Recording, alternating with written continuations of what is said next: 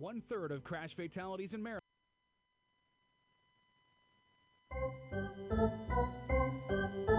Peanuts! Peanuts!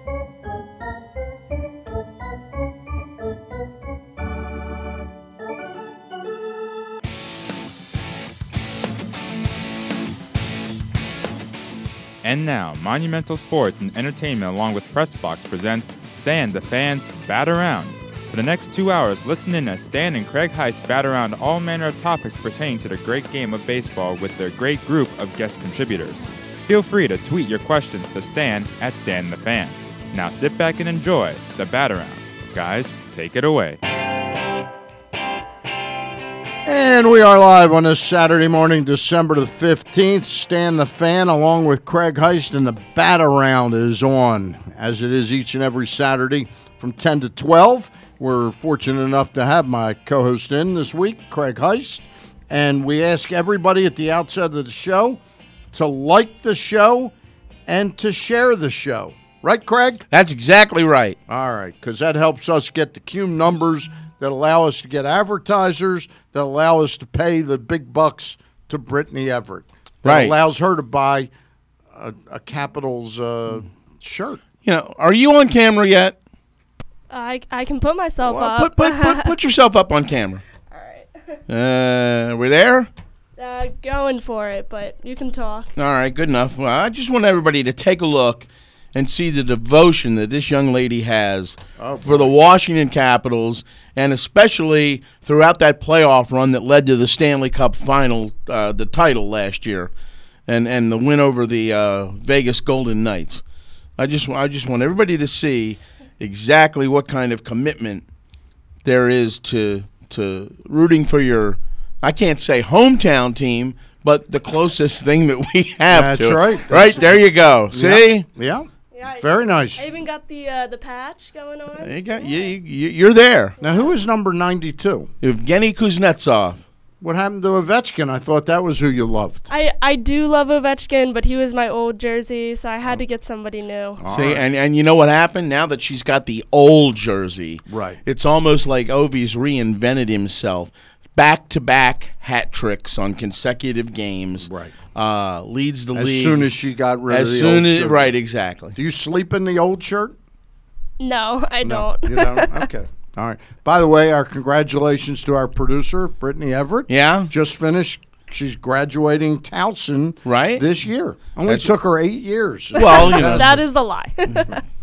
Congratulations. More Thank fake you. news, right? Yeah, right. Exactly. Congratulations. And your graduation is this Thursday? Yep, this upcoming Thursday. Well, there you go. They move you out pretty quick. Yeah. Yeah, they don't want to see us anymore. I've been right. there for 4.5 years. All so. right, congratulations. Thank you. And now we got to find her work. Well, we got to find her work, and we'll probably in the long term have to find a replacement for her. Yeah. And if the whole thing's if getting her out of replacement is as good as Bonds' replacement was, That's right. We're then going to be in good shape. We're in good shape. Very good shape. Hey, we're in very good shape today because we've got quite a guest list today. Yeah. Both live guests and tape guests. All Right. right. We're going to start off at 10:20 with Phil Rogers. Used to write for the Chicago Sun-Times. Yep. Kind of like the Midwest version of Peter Gammons, if you will, or what's the guy? My favorite guy, Nick up in Boston, Nick Carfado. Carfado? Yeah. Is that okay. the right pronunciation? I believe Why is that the- Carfado, yeah. Yeah, Carfado. He's kind of like the Midwest version, but he's now with MLB.com. Yeah.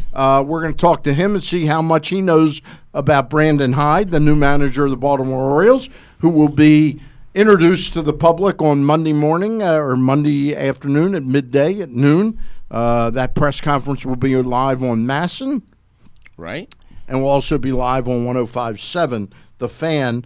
And we're also going to talk to Phil Rogers, who I imagine knows a guy named Harold Baines pretty well. I would think so, yes, indeed. And Harold spent the majority of his years in the major leagues with the Chicago White Sox. And for as much as he is loved here in Baltimore, Yeah. because not just because he played for the Orioles, but the local connection, over in St. Michael's where his home is and his family is, to be able to, for as much loved as he is here for that, he's even more so in Chicago Yeah, because of the player he was there. And, I have seen so many things, Stan, on the internet and all these, there's a chat that I belong to on Facebook that's called the Cooperstown Debate Society. Right. And the amount of people that are just bashing his induction into the Hall of Fame, I just don't get it. I mean, I understand that the numbers aren't what you would normally call Hall of Fame numbers, but if you look at the Hall of Fame and the people that are in it and compare Baines' number to some of those people, there's no reason why Harold Baines shouldn't be in. I also think it's one thing to debate about it, to discuss it, but it's almost like they're trying to bash Harold Baines by suggesting that it's a farce or something like that. It's far from a farce. It's far from a farce. The guy had 38th highest number of RBIs in the history of the game. Right. Do his last 5 or 6 years rank up there as Hall of Fame type numbers? No, and they helped him pad some numbers, but the injuries hurt him. Some of the work stoppages hurt him. Listen, he's a wonderful guy. I'm just saddened that Tony La Russa had to end up bashing Chris Russo. Listen, we all know what Chris is. He's a very talented guy, good debater, and isn't used to getting blowback. But I think to start calling him clueless on the air is really I got to be honest with you. Nobody likes Chris Russo more than I do. But in some of his Hall of Fame discussions and analysis, La Russa has a point. Well, but the point that Chris was making was, do you think it detracts from his Hall of Fame candidacy that you and Jerry Reinsdorf were on the committee? The committee. I understand that. Because they suddenly were on the committee and he jumped from like 1.5 or 2 votes up to 12 votes, which was necessary. So I think Tony got way over the top defensive and curmudgeonly at 74 years of age. But again, that's true, and I get all that. Yeah. But here's a guy who managed Harold Baines.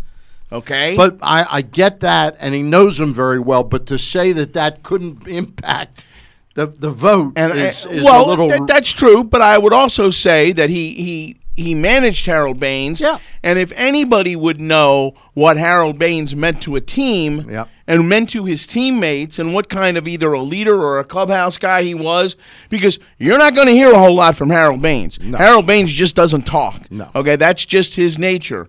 And kind of like you that way. Well, no, we'll see a little bit of when we hear this interview later today that Harold is quiet. Harold's a pretty quiet guy and doesn't like the self-praise and the things of that nature. I get it. All right. Anyway, Phil Rogers on from MLB.com, but out of Chicago. Mike Gibbons of the Babe Ruth Museum and Birthplace on briefly today to talk about Jane Levy coming there today, 3 to 5. And we had Jane on last week. We had Jane on last week. And, by the way, she will also be next Friday, the 21st. I helped arrange this. She's going to be signing at Greetings and Readings at 1:30 to 3 o'clock. But if you need a great holiday gift for somebody that's a baseball fan, get out today to buy that book or get out next Friday to buy the book locally, and she'll sign it for you. Do I have to buy that along with the book that I'm going to get for Brittany for graduation? Yeah. All right. Steve Melewski is going to join us. Steve stayed in Las Vegas. Yeah, for a few days. He normally does. Does he really? Yes, he does. He likes Las Vegas. He loves Las Vegas. Okay. In fact, the first thing he did before the meetings even got started, he goes out there and goes to a Golden Knights game the first night he's there. Oh, really? Yeah. Okay. All right. Anyway, he's a big Golden Knights fan. He fell in love with the team when he was out there last year. Okay. And followed him throughout the whole year because he and I would. So he's been a fan of theirs for years. Well, yeah, at least the 2 that they've been in existence. But here's the deal: Steve and I sit next to each other at Camden Yards in the Orioles games. Why doesn't he root for the Caps? Huh? Why doesn't he root for the Caps? Well, I don't know. But every time I'm tweeting from a Caps game, as part of the job, he'll always tweet back, "How's Rod Langway doing tonight?"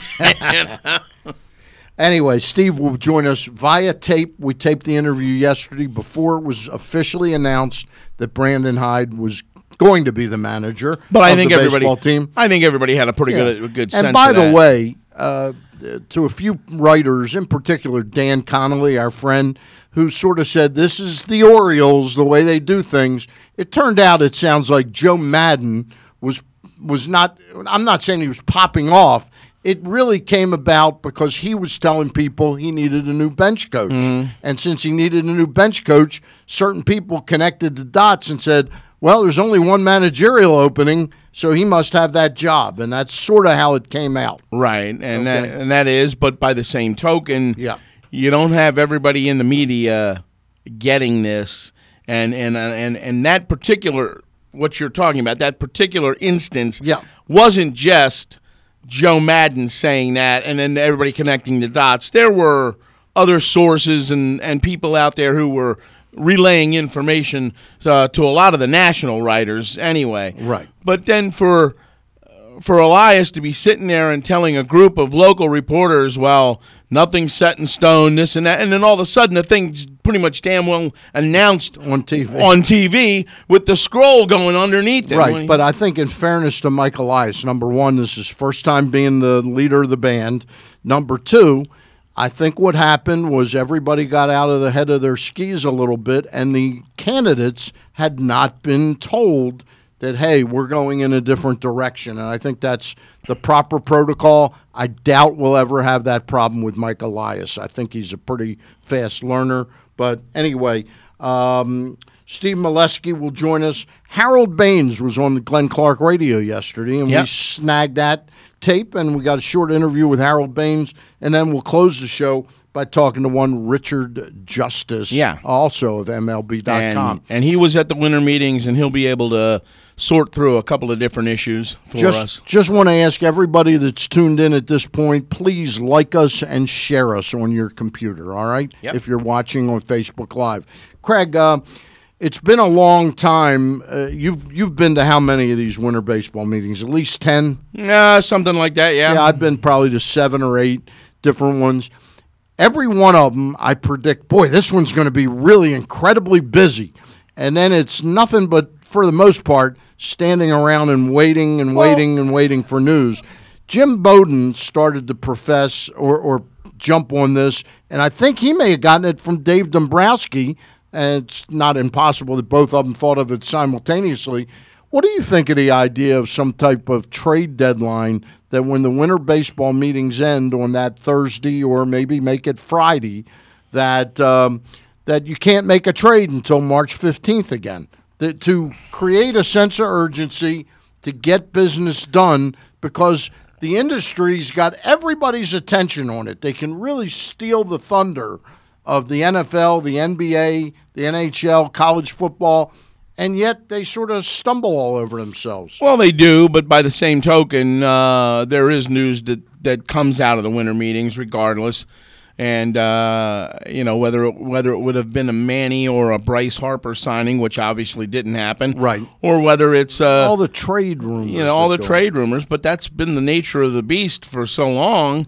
And, if you come up with another kind of artificial trade deadline type of thing, I don't have a problem with it, but I don't have any problem with the way it's currently currently done. I think it's because everything is built on the baseball hierarchy setting the stage for things to come. In other words, the general manager's meeting kind of sets the tone for the winter meetings.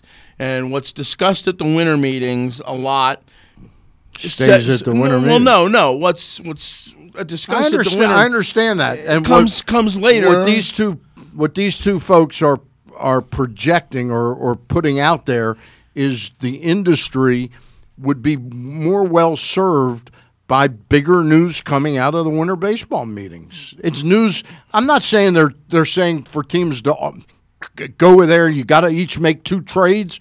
They're saying move with a little bit more sense of urgency because you're not going to have January and February to make trades. Well, part of that's baseball's industry's fault, though. Yeah. I don't think it's got much to do with the teams. I think that what they're saying is from an industry, they're blowing an opportunity to make more news. Well, sure, but sometimes there's a ton. I've been at them when there's a ton of news and you don't leave the hotel for 4 days, Well, And- that's the problem. You don't leave the hotel for 4 days, whether there's news or not, because the one time you'd go to the chicken ranch, all hell would break loose. Well, yeah, that's right. And you'd get arrested. And you get arrested. Not a good look. Yeah. And then the trades don't get made anyway. That's right. Yeah. Well, there are trades being made, Yeah, but exactly. That's a very different type. It's a very different type. and there's no deadline for those. What was the line Ken Wyman once? He said something like, there was a club that Farrell had Theater. like Swan Lake or Oh, something. Swan Lake, And yeah. he goes, it's a very different type of Swan Lake or something. Well, Kurtzel and I always talk about, the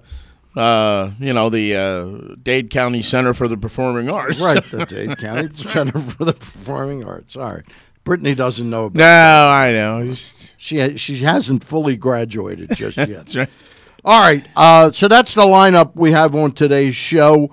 We urge you to tune in. Speaking of cluster blank trades, what the hell happened? We got about 2 minutes now before we call Phil Rogers of MLB.com. What the hell happened last night with the Wizards, the Grizzlies, and the Suns? Good question. I don't know. I was kind of out and enjoying myself, enjoying some dinner, and I'm At looking the at Costas Inn? Well, yeah, of course. But actually, you know what? I before I went to the Costas Inn last night to see Pete and Nick, Yeah. I actually went to Pizza John's because every Pizza now and John's then, is every now and then, a guy who grew up in Essex and a guy who used to go late at night to Back River Neck Road when they were in the strip mall and not the restaurant that they have now. So you go way back with Pizza John's. Oh my God, yes. They were always well thought of. Oh, always well thought of. Yes, yes. And the bottom line was How was the pizza last night? well, I had a steak and cheese, so Okay. to me They that's do good? Oh, best steak and cheese you'll ever have, as far as I'm concerned. Really? Yeah. Have you had the ones in Atlantic City? Philadelphia? Yeah. The and breads is good? I would. Key to a good steak and cheese is not the ingredients it's the bread. Okay. Yeah. Okay. Yeah. Just telling you. All right. Just telling you. Just saying. But I won't put a Philly cheesesteak up against these things because these things are better in my opinion. All right. What are they called? Philly cheesesteaks? Or No, just they're called not. A They're just called a cheesesteak. regular cheese. Well, then that might be the best cheesesteak, but not a Philly cheesesteak. Yeah. Okay. All right. Anyway, we're making our connections with Phil Rogers of MLB.com, and I've never talked to Phil before. All right, but to get back to your initial question, I don't know what happened with it. It sounds as though, like you were suggesting off air, is that there was the third team involved, and the Memphis Grizzlies were in on it. They got their Brooks all screwed up. Yeah, right. And then it fell through. But Oubre was part of the deal leaving the Wizards, and they were trying to get Trevor Ariza back in Washington. And they're still trying. Yes. Joining us right now, though, on our press box hotline is Phil Rogers, long-respected baseball writer out of the Midwest. And, Phil, thank you very much for spending a few minutes with us this morning. Yeah. You're on with I'm Stan the Fan, and my co-host is Craig Heist. Hey, Phil, how are you? Hey, I'm doing very well. Stan, I go back to when you used to have my pal Tracy Ringlesby on your show all the time in the middle of the night. Yeah. Sometimes he even stayed awake. That's a couple of the times I did all-night shows after late-inning Oriole games back in the 80s. I would stay on till 6 in the morning, and a couple times I got Tracy on because he was out west in Denver already, I think. And or actually, he was in Texas. But I remember having Larry Bow on. Well, I appreciate you remembering that. Phil, can you clue us in a little bit on Brandon Hyde at all? In your time being out there in Chicago and crossing paths with him, what do you think of Brandon Hyde? Yeah, he is a very consistent, very steady guy. He'll be the same one day as the next. He'll walk around on the field almost always carrying a bat in his hand, a fungo bat or some other kind of a bat. His son will often be with him, and he'll get there early. When he can, have his kiddo on the field, throw batting practice to him. We saw it at Wrigley Field from when the kid was about 2 feet tall to now he's getting up there 3 or 4 feet, and was a very regular presence, very consistent. I think he's if you look at his background, he's pretty similar to the guy he's worked for the last 4 years in Joe Madden, although as far as his presence in the Cubs organization, he's more of a Theo Epstein guy than a Madden guy. Theo brought him there, and he worked in a lot of different roles for the Cubs. You know what I find fascinating? It's one thing if we're talking about the late Don Zimmer, who probably was a bench coach 2 or 3 times. Here's a 45-year-old that was a bench coach for Edwin Rodriguez in Miami. Then Edwin Rodriguez was replaced by Jack McKeon. Jack kept him on.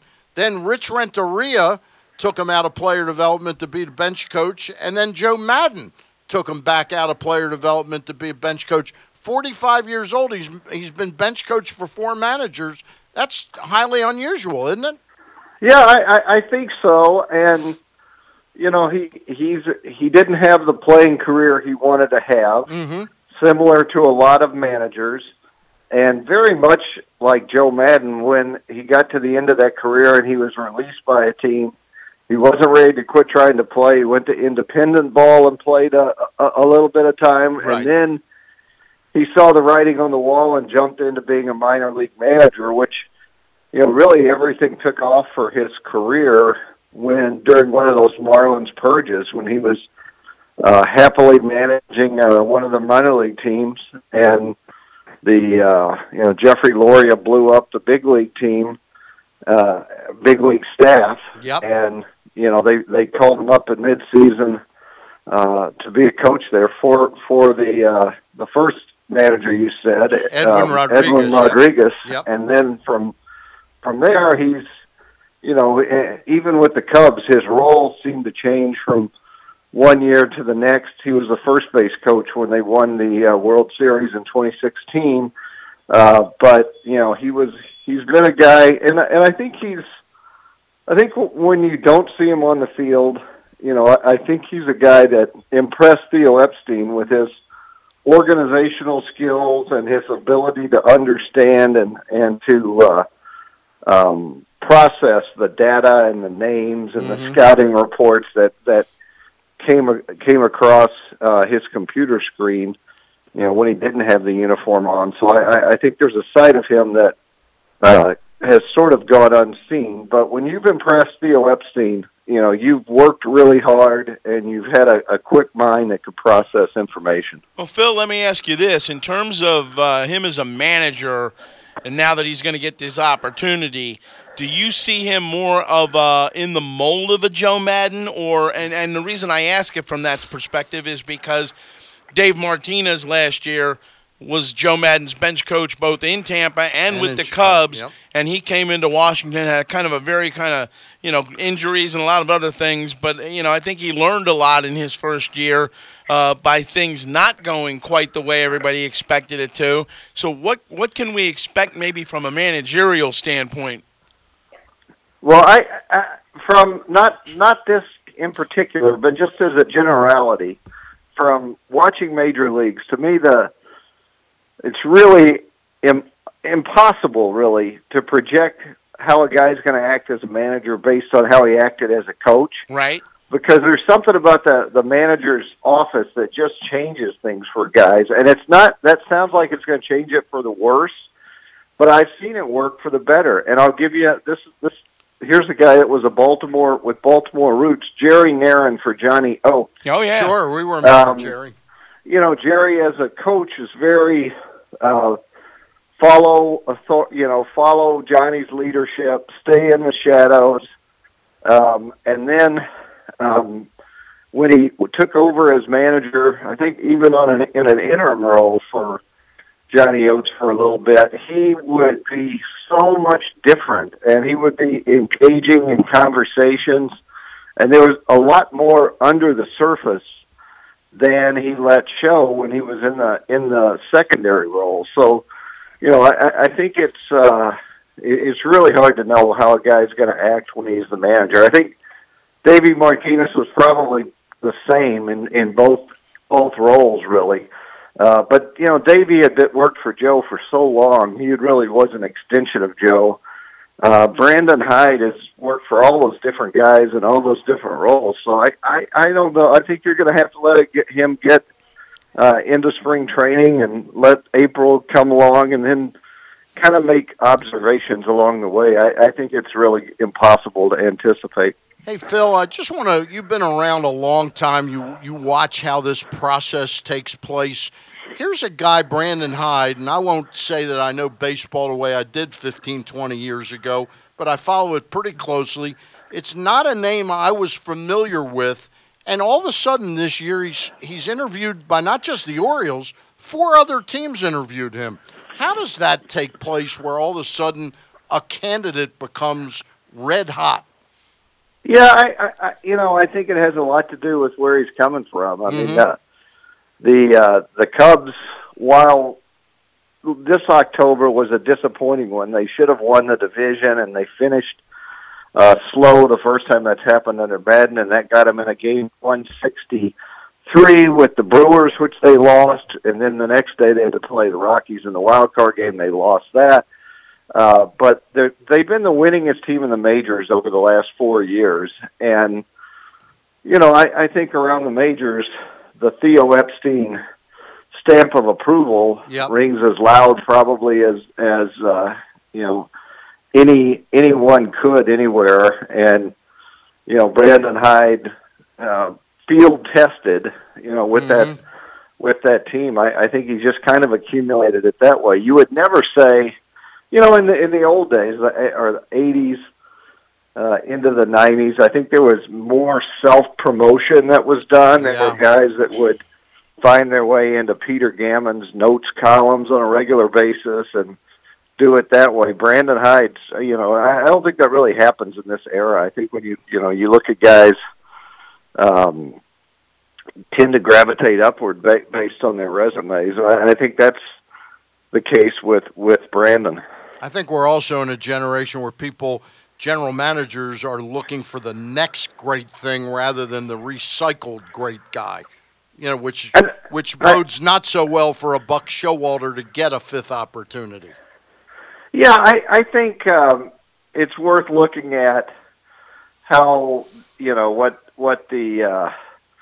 how the manager's role kind of has changed, and the manager's status has changed over the time Buck Showalter was the manager of the Orioles. Yeah. I think it's, Joe Girardi, for instance, is going to work as a broadcaster for ESPN. I think that he wants to get back and manage, but will there be opportunities for those guys to jump to be $5 million a year managers? I mean, Joe Maddon is very well paid by the Cubs, but when you look around, I mean, there are really successful managers that aren't earning half of what that generation of Maddon, Girardi, Dusty Baker, I'm forgetting 2 or 3 others. When Lou Piniella was managing, he was a guy that was always highly paid. And I'm sure Buck was well compensated too. I just don't think teams, I think it's more, there's more power in the front office and there's less in the dugout. And I think that's why to some degree you're seeing, even an Alex Cora in Boston isn't that highly paid compared to the elite managers above him. AJ Hinch, who won the World Series the year before, again, not that highly paid. And I don't really think it's fair to the managers, but I think it's sort of the reality that there's front offices are bigger and owners are more connected to the guys in the front office. And it just seems like over time, they've built up more authority, and I think, these hires in this era, I think you do tend to find a lot of guys that you don't know a lot about until they get on the job. Right, and you just brought up the point that I was going to make is the fact that a lot of it is analytics and how you fit into that equation for a front office, and it just seems as though that's the way the entire game's been going for a few years now. Yeah, I think so, and it's there was analytic thinking and analysis before Moneyball became a New York Times bestseller, but it wasn't quantified. It's funny that Moneyball is about quantitative analysis, but there was always analysis in baseball. It just wasn't highlighted and quantified the way that it has been since it's become an industry post Moneyball. And it all comes back to if you saw and everybody did, the great movie Animal House, it all comes back to the motto of Faber College: knowledge is good. But it just kind of becomes this us against them, polarizing East Berlin, West Berlin line in baseball between are you an analytics guy or not? I mean, Joe Madden is a good example of a guy that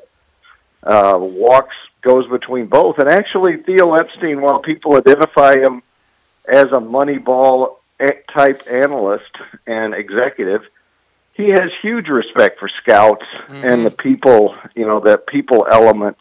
That's really kind of what sets him apart, is his ability to value all of that. And, I think you're going to see some of that with Brandon Hyde. I think in a Theo Epstein guy, you're going to see a guy that can be all, different things to different people in a good way. And I guess a lot of these guys that are getting hired nowadays didn't let 7 years of college go down the drain, right? That's right. Exactly. Let me ask you this. Harold Baines gets inducted And let me just interrupt for 1 second. We're talking to Phil Rogers, esteemed baseball writer with MLB.com. Go ahead, Craig. I'm sorry, Stan. And, okay. Harold Baines gets put into the Hall of Fame, gets elected into the Hall of Fame by the committee, and the backlash from a lot of people who are not happy about it has been pretty good this week on social media. But I look at Harold Baines' numbers, and while there wasn't the 3,000 hits or the 500 home runs, all of the people who say, well, that doesn't matter much anymore, and they're still arguing about this. Here's a guy that played 21 years, a lot of it in Chicago with the White Sox, here in Baltimore as well, and a few others scattered in between. Having covered him here in Baltimore, I can tell you there were very few clutch hitters too much better than Harold Baines was. And I always tell people, when he first came up, here's a guy that was an impeccable outfielder, and had the injuries not happen, you're probably looking at a totally different conversation. Yeah, he was Andre Dawson-esque as a young player, I think. And you're talking. It has been really unfortunate to watch the conversation since he was elected, and I am actually in the 6% of baseball writers who were voting for him as last year on the ballot. It wasn't a passion for me. He probably wasn't number one on my list of guys not in the Hall of Fame who I think deserve to be in. But I do think he's a deserving Hall of Famer. And you're right about the games he played, the way the managers in the other dugout approached him. They would tiptoe into the late innings to not want him up to bat in the big spots. When he came on the Hall of Fame ballot, and this is funny. I mean, in analytics, a base hit doesn't seem to count for what it always has. I don't quite get that. I mean, right. to hit big league pitching now should count more than it ever did before, exactly. Because through the years it's gotten better and better and better. But he had the most hits of anybody on the ballot who was eligible for the Hall and wasn't in the Hall, in 2,866 career hits. He also missed, I looked this number up the other day, and I think it was about 124 games in the 3 strikes, because he's old enough. He survived the first long strike in 81. Right. And then he continued to play long enough that he was in the 94 and 95 strikes. He lost about 124 games. And if you look at his career, he's a game-a-hit guy. His game total and his hit total are pretty close to each other. So give him a hit a game for those games. And he's got the the 3,000. Pushing 3,000. And if he had been close, I think the White Sox would have. He finished his career last 2 years of the White Sox. I think they would have found ways to get him at bats and the hits to get to 3,000, and that would really have made him an automatic. So, to me, the strikes were really damaging in how he was viewed. Hey, this isn't a Chicago question. You remember the TV show that was hot for about 3 or 4 years called Cold Case? I do, yeah. Hey, I know this committee, which is it's got a new name now, which was the Veterans Committee. The guy that bugs me that's not in the Hall of Fame, and it would take almost like a cold case committee, is Tony Oliva. Tony Oliva, to me, was the greatest player that's not in the Hall of Fame, and it was because of the injury problem. Yeah, I think that's probably true, and there are people that feel really strongly about Oliva, but I think he's old enough now that he's not even on the front and center of a committee like they got now. That's more for guys that just missed. I would say, the great thing about Harold Baines' election, is it shows, and I think he got elected because he walked into the right room full of people at the right time. Yeah, he had Jerry Reinsdorf, LaRussa, Pat Gillick, Tim Kirkchin, Andy McPhail. A lot of guys that are Claire Smith with the New York Times, I think, is a Harold backer. Mm-hmm. So it was kind of a confluence of events, all those people being on the same committee. You divide those up, put 2 of them on it this time and 2 of them on it next time. I'm not sure he has the support to get in. But you got that right, yep. But I think it does show that you can dig deep, and it gives me some hope for.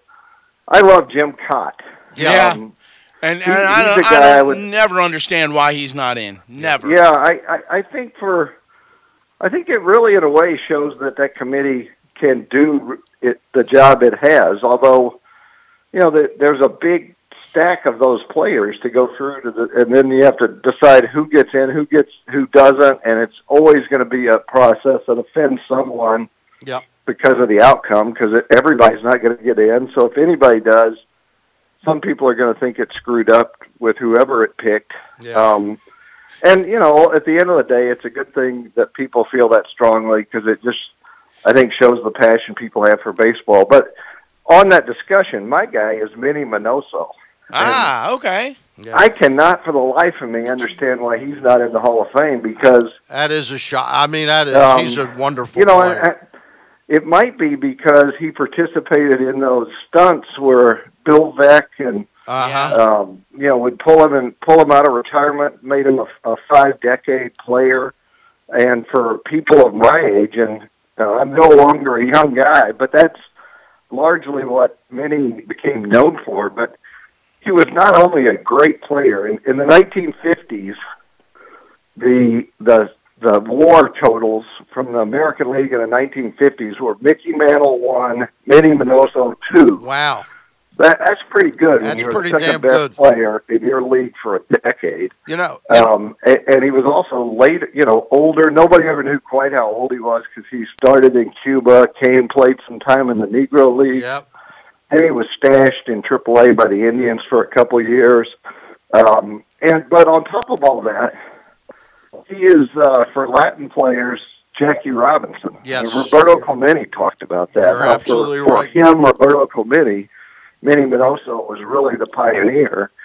And, I don't know how, when we honor pioneers and we honor great players, I don't know how we overlook a guy that was both a pioneer and a great player. Mm-hmm. It's funny what by the small turn of a screw a guy can get in or not in. One of my funniest comments I read this week on Twitter was apparently some writer said something to Jeff Kent one day. He said something like, Mr. Kent or Jeff Kent, I'm here to cover you and I'm really excited about it or something. And Jeff Kent said, well, isn't this my lucky effing day? And it just hit home as to how small the window is and how you treat people along the way. Before we let you go, Craig Heist and Craig is a friend of his. I'm a fan of his, and that's Mike Mussina. Do you think Mike Mussina is going to get in this year? Again, nothing's nothing in baseball is less predictable than the Hall of Fame. I vote for Mussina. Mm-hmm. I would like to see him get in this year. I don't know if he will or he won't. I would say he's gotten to the threshold where it seems inevitable that he will get in, but the timing, I really don't know. But once again, he will be on my ballot, and I think he was a guy that took a little bit of work to process through because he didn't have the magic numbers, and he had mixed results in his biggest games. Also, back on that, Harold Baines, tiebreaker, 321, I believe it is, batting average in 31 career postseason games. Yes, sir. That's a pretty good player. Yeah, and so those big games, especially now in this era with expanded playoffs where guys get into more of them, I think that becomes sort of a important measuring stick. And Mussina had mixed results. He didn't make a case, didn't really hurt his case. So, I think when you look at all the peripheral numbers, Mussina passes the test, and he should get in eventually. Well, I know one thing. The postseason series, when he beat Randy Johnson twice, and then also struck out 25 Indians in 2 games in that ALCS, speaks volumes for me for Mike Mussina with the 270 wins, all of it in the AL East in the steroid era. No question. Phil, we really appreciate. I don't know how I've gone my whole career, never had you on, but it's a real pleasure. You're Consider yourself lucky, Phil. Today's your lucky effing day. I feel fortunate I skipped the 4 a.m. era. All right. Hey, we'll talk to you down the road. Thank you, All Phil. right. Thanks very much. Very much enjoyed it. All right. We're going to take a break right now, and then we're going to be joined by our friend Mike Gibbons down the Babe Ruth Museum and Birthplace. They got a big signing today at 3 to 5 from Miss Jane Levy. Let's tell you about Pressbox's Project Game Day. It's back. And at halftime and postgame for every Baltimore football game, you can react live with us on Pressbox's Facebook page. Glenn Clark hosts at halftime, and he's joined by the NFL chick, Sarita Hubbard. Postgame Project Game Day is brought to you by Glory Days Grill. Catch all the action at your neighborhood Glory Days Grill, where they have tons of TVs to catch every moment of every game. Glory Days Grill. Great food, good sports. Pressbox's Project Game Day. Facebook.com/Pressbox Sports. Hey, Craig, if you're driving down to the Eastern Shore or you're coming home from the Eastern Shore, right, tell our listeners about Big Bats. Well, Big Bats is on St. Clair Place, right off of 216 St. Clair Place. 216 St. Clair Place, and you can get there coming across the Bay Bridge, and you take the first exit, go to the light at the top of the hill, make a left. It's about a quarter mile down the road on the right. Great food, great bar food, great place to watch games, and you got theme rooms down there to take a look at, including one for the Orioles, which is just fabulous. But the food is great, the people are great, and I would highly suggest getting down to Big Bats if you're heading to the Eastern Shore or coming back. And it's the one place you can sit at the bar and sit on a base. On a base. That's could right. be first base, could be second base. With Craig, it's always first base. Well, he never gets to third base. All right. Yeah, and they do have one for home plate too. But anyway. Speaking of the plates, yes, great dishes of food, whether it's soup, sandwiches, subs, and it's salads. It's great place. Tell Steve Garland, Stan the Fan, and Craig Heist sent you. 1/3 of crash fatalities in Maryland are due to impaired driving. Don't be a statistic. Be legendary. What does it mean to be legendary? It means always making a plan to choose a sober driver or be one. Never drinking, then getting behind the wheel. Making sure to get a ride for yourself and your friends if needed. Always speaking up and taking the keys from an impaired driver. Remember, sober drivers save lives. This safety message is brought to you by the Maryland Department of Transportation. Visit BeLegendaryMD.com. Chick-fil-A Nottingham Square will cater your holiday party at home, at the office, or as that contribution you make to your friend's party. Take the nugget platter. I guarantee your friends will eat every bite. Enough with the meatballs in a crock pot. Chick-fil-A Nottingham Square will cook it, pack it, and if you'd like, deliver it. Sandwiches, sliders, waffle fries, desserts, even breakfast. Have you tried the Chick-fil-A Chicken Minis? Delicious. You have enough to do. Don't add more cooking, for not only will your catering platter be sensational, but your home will smell amazing and you won't be exhausted by the time your party starts. Order online or through your Chick-fil-A app. If you need help, ask Steve at Chick-fil-A Nottingham Square, 5198 Campbell Boulevard. He's been there for 150 years. He knows how to do everything. Chick-fil-A Nottingham Square. For the holidays, you're welcome. Respect. It's more than a word. In the U.S. Army, it is one of our core values, earned through selfless service to our nation and making a difference, both at home and abroad. On the Army team, respect is earned daily. And now, in addition to earning respect, you may earn up to $40,000 in bonuses if you qualify. To learn more, visit goarmy.com/bonus or call 1-800-USA-ARMY. Paid for by the U.S. Army. Pressbox's Project Game Day is back at halftime and postgame for every Baltimore football game. You can react live with us on Pressbox's Facebook page. Glenn Clark hosts at halftime, and he's joined by the NFL chick Sarita Hubbard postgame. Project Game Day is brought to you by Glory Days Grill. Catch all of the action at your neighborhood Glory Days Grill, where they have tons of TVs to catch every moment of every game. Glory Days Grill. Great food, good sports. Pressbox's Project Game Day. Facebook.com/PressboxSports. Score big at the Green Turtle with our legendary crab dip, juicy burgers, or any of our delicious boardwalk iced teas and lemonades. Bring the whole team and celebrate your latest win in our rent-free party room. Need to raise money for your sports league or team? Our Funds for Friends program has raised over $1 million for local sports organizations. Everyone is a winner at the Turtle. Visit thegreenturtle.com to find your local turtle. The latest edition of Press Box is available now. On the cover, Dave Ginsburg profiles six-time Pro Bowler Marshall Yanda, an NFL star so unlikely he still drives a beat-up old pickup truck. Plus, our annual college basketball preview, as we break down all of the Division I men's and women's hoops teams in the state. Press Box is available for free at over 500 area locations, including 60 Royal Farm stores. You can also find the entire edition, as well as the best daily coverage of the Ravens, Orioles, and Terps at PressBoxOnline.com.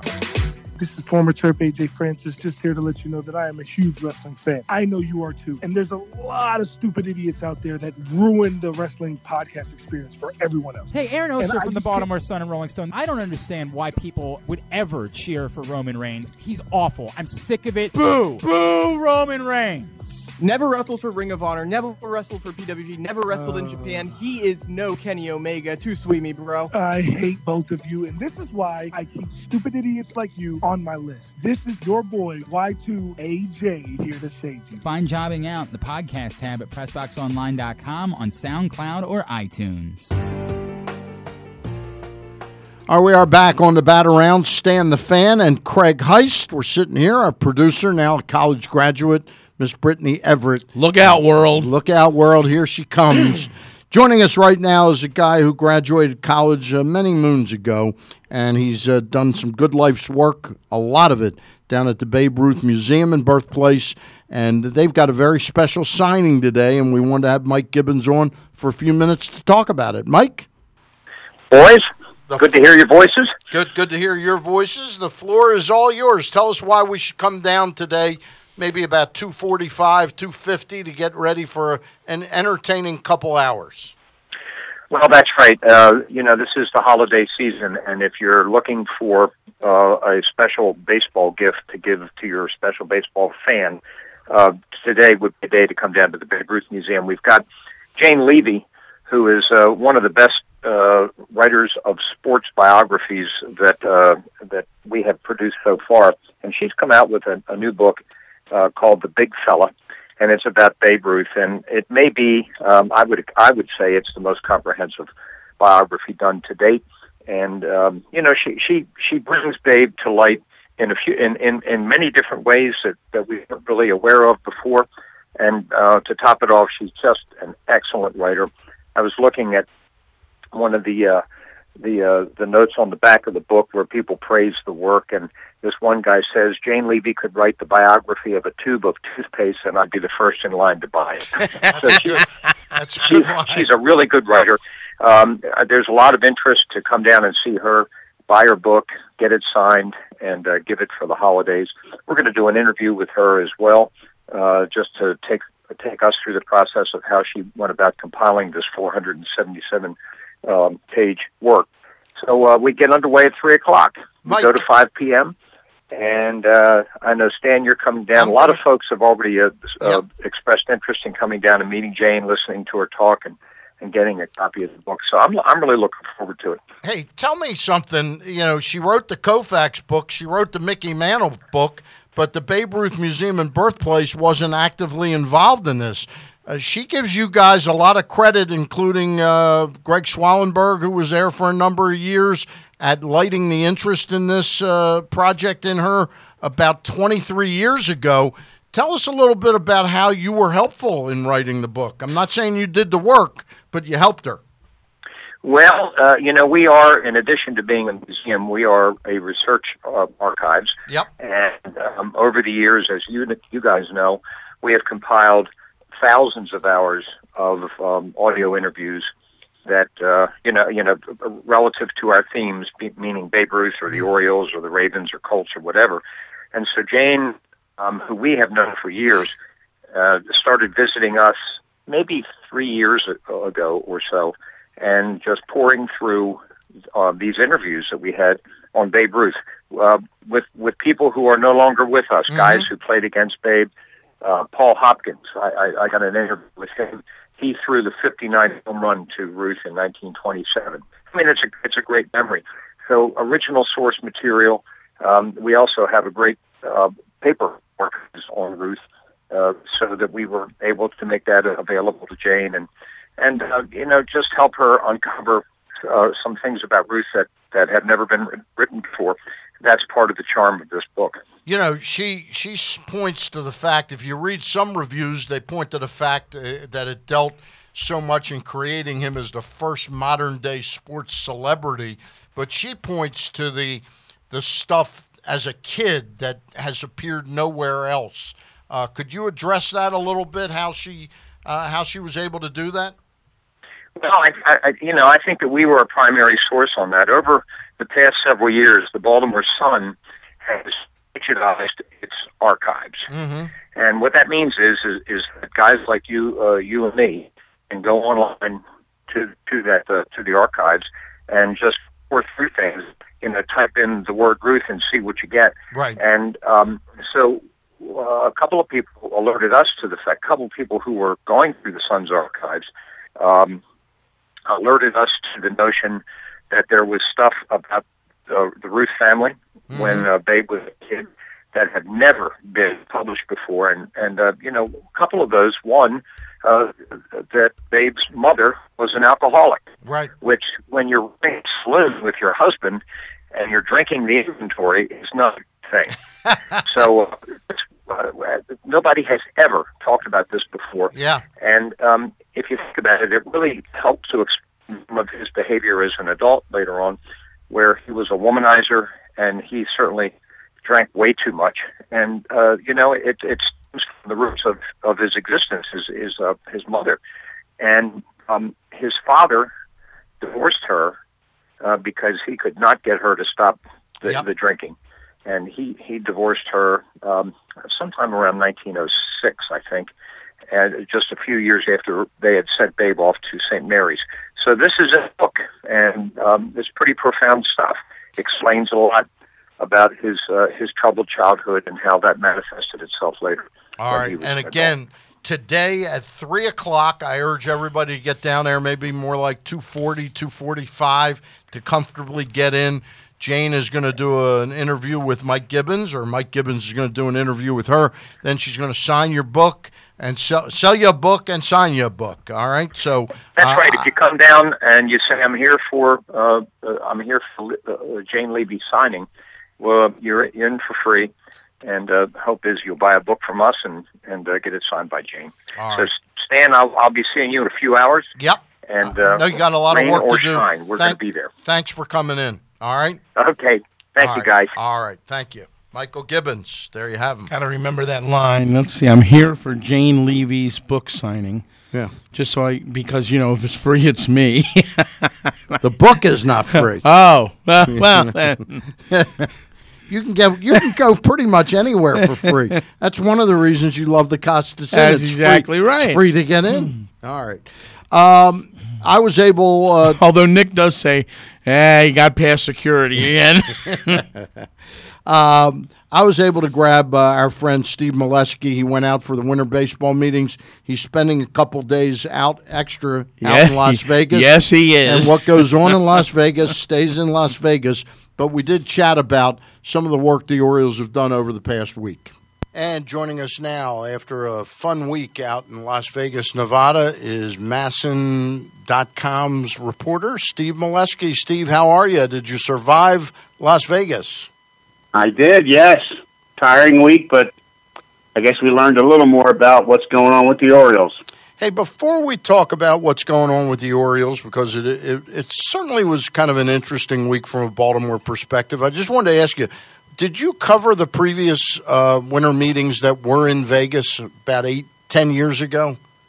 I did. How are the logistics there? I have not covered one in Las Vegas. Are they pretty good? No, Mandalay Bay group did a great job with the winter meetings. I mean, it's a huge place, so I think the difference between Las Vegas and, say, Orlando or something is the hotels and the casinos are massive here, and Mandalay Bay is one of the bigger ones. So it's spread out. You go to a hotel in another city, and it might be more confined. You see more major league people because there's a smaller space, and over the course of several days you run into them. I mean, there were people here that we knew were here that we didn't see in 4 days because the place is so big. Hey, tell me one other logistical question. You know, I've been to about 8 or 10 of these winter baseball meetings. Always look forward to having lunch with the manager. With the Orioles not having a manager, did everybody get an invite? Did you, Rock, Brittany, Rich Dubroff get invites?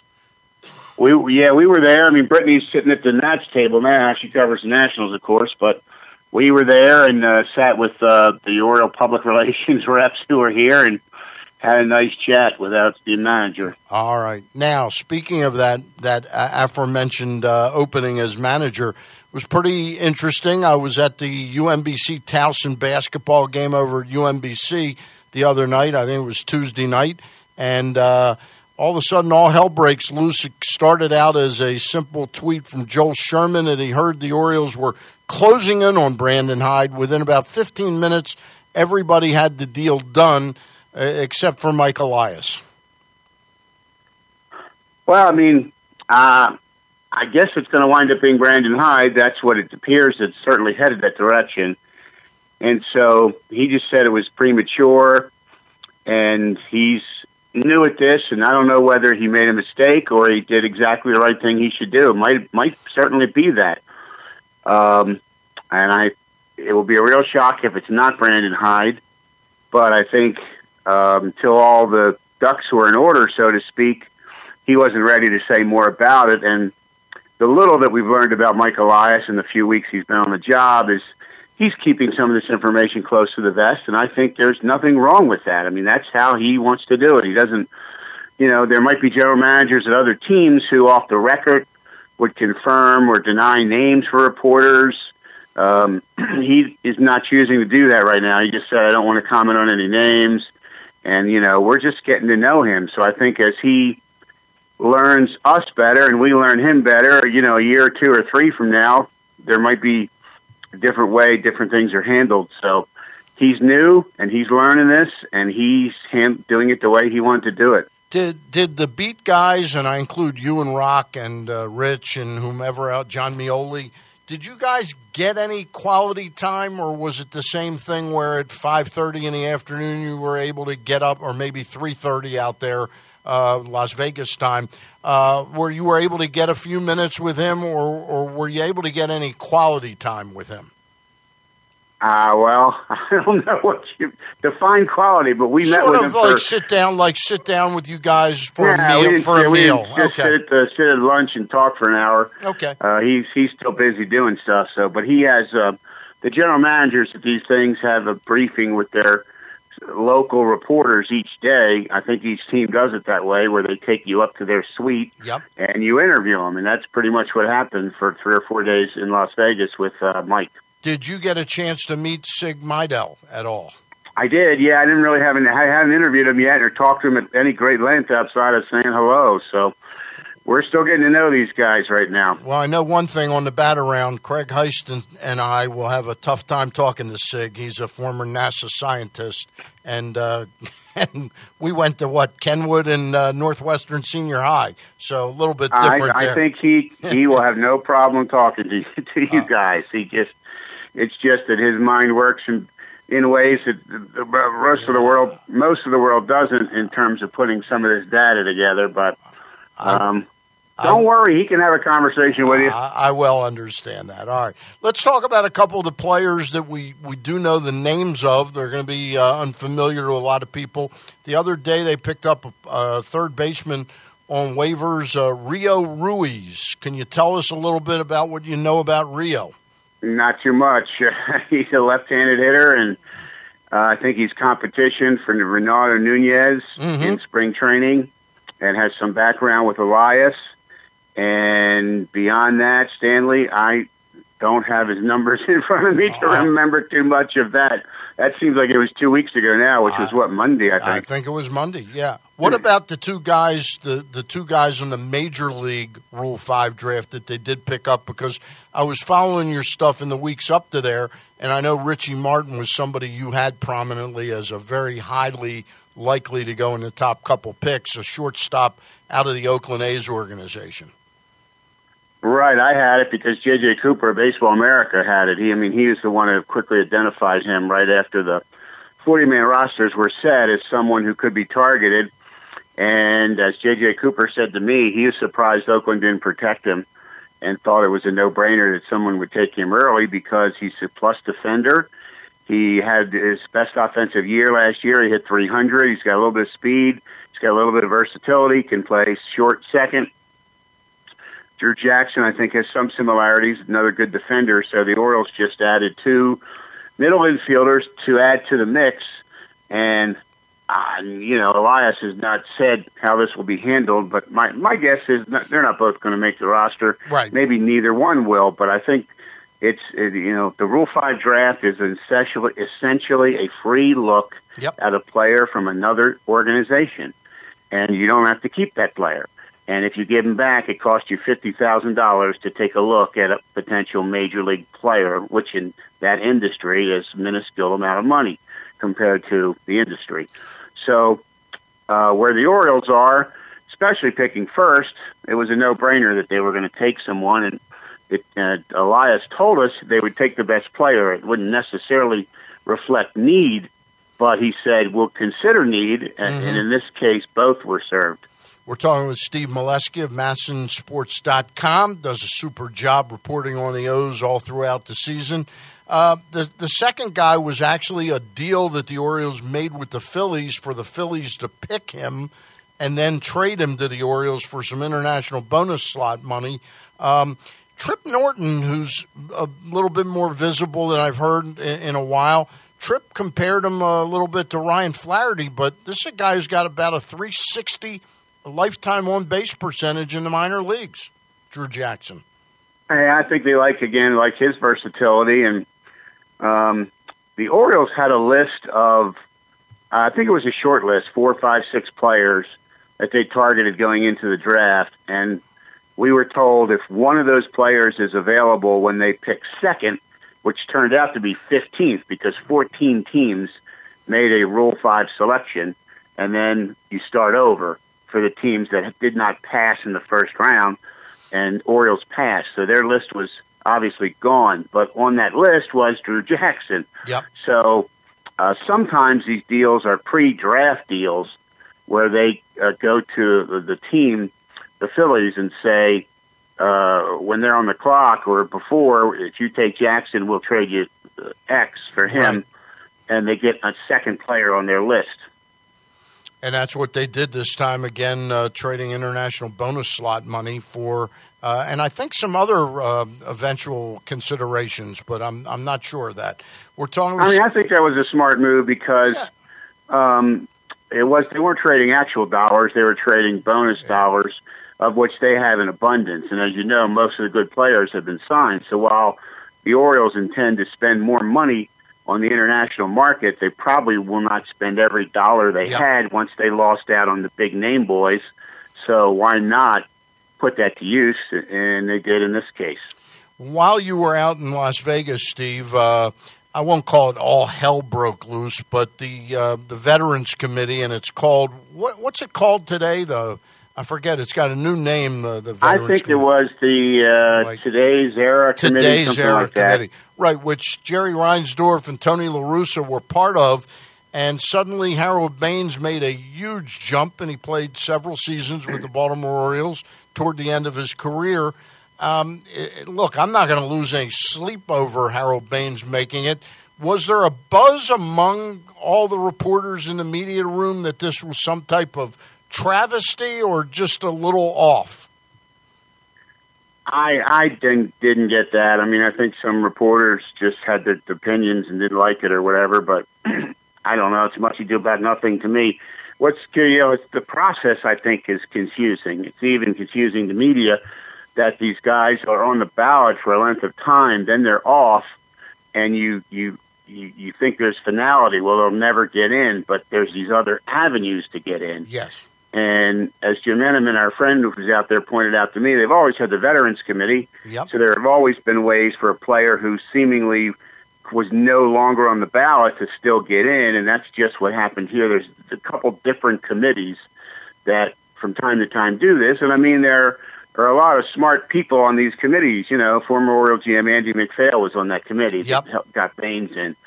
So these aren't a couple high school kids who have fantasy teams deciding this. These are people who really know the game and looked at Baines and looked at, I think, some work stoppages or whatever where he missed out on possibly getting to 3,000 hits and put him in. So, I mean, I don't. It didn't ruin my day. I can tell you that. No, it didn't ruin my day. I mean, he's not quite there in my mind, but when I did hear this figure that he was 38th all time in RBIs, that was a pretty astounding number that he accumulated. Right. I mean, I look at a guy that's not in. I believe Marvin Miller's not in. To me, he's a Hall of Famer, and it's probably begrudging for some people to put him in. But he changed everything for the players' union for the better for them. He changed the way they do business in the sport. And while it cost the owners money, Marvin Miller, he was pro player, obviously. But his impact on the game, to me, he got free agency done. Yeah, there was not free agency before he got in there with Messersmith, McNally, and all that. I mean, this guy, again, you can hate it. You can say, I hate that there's free agency, but the impact in the industry was enormous. And I feel the same way about George Steinbrenner, to be honest with you. I mean, a lot of owners don't like him because he's cost a lot of owners, but the game grew so much by the way he created star power. I think he was remarkable, actually, George Steinbrenner.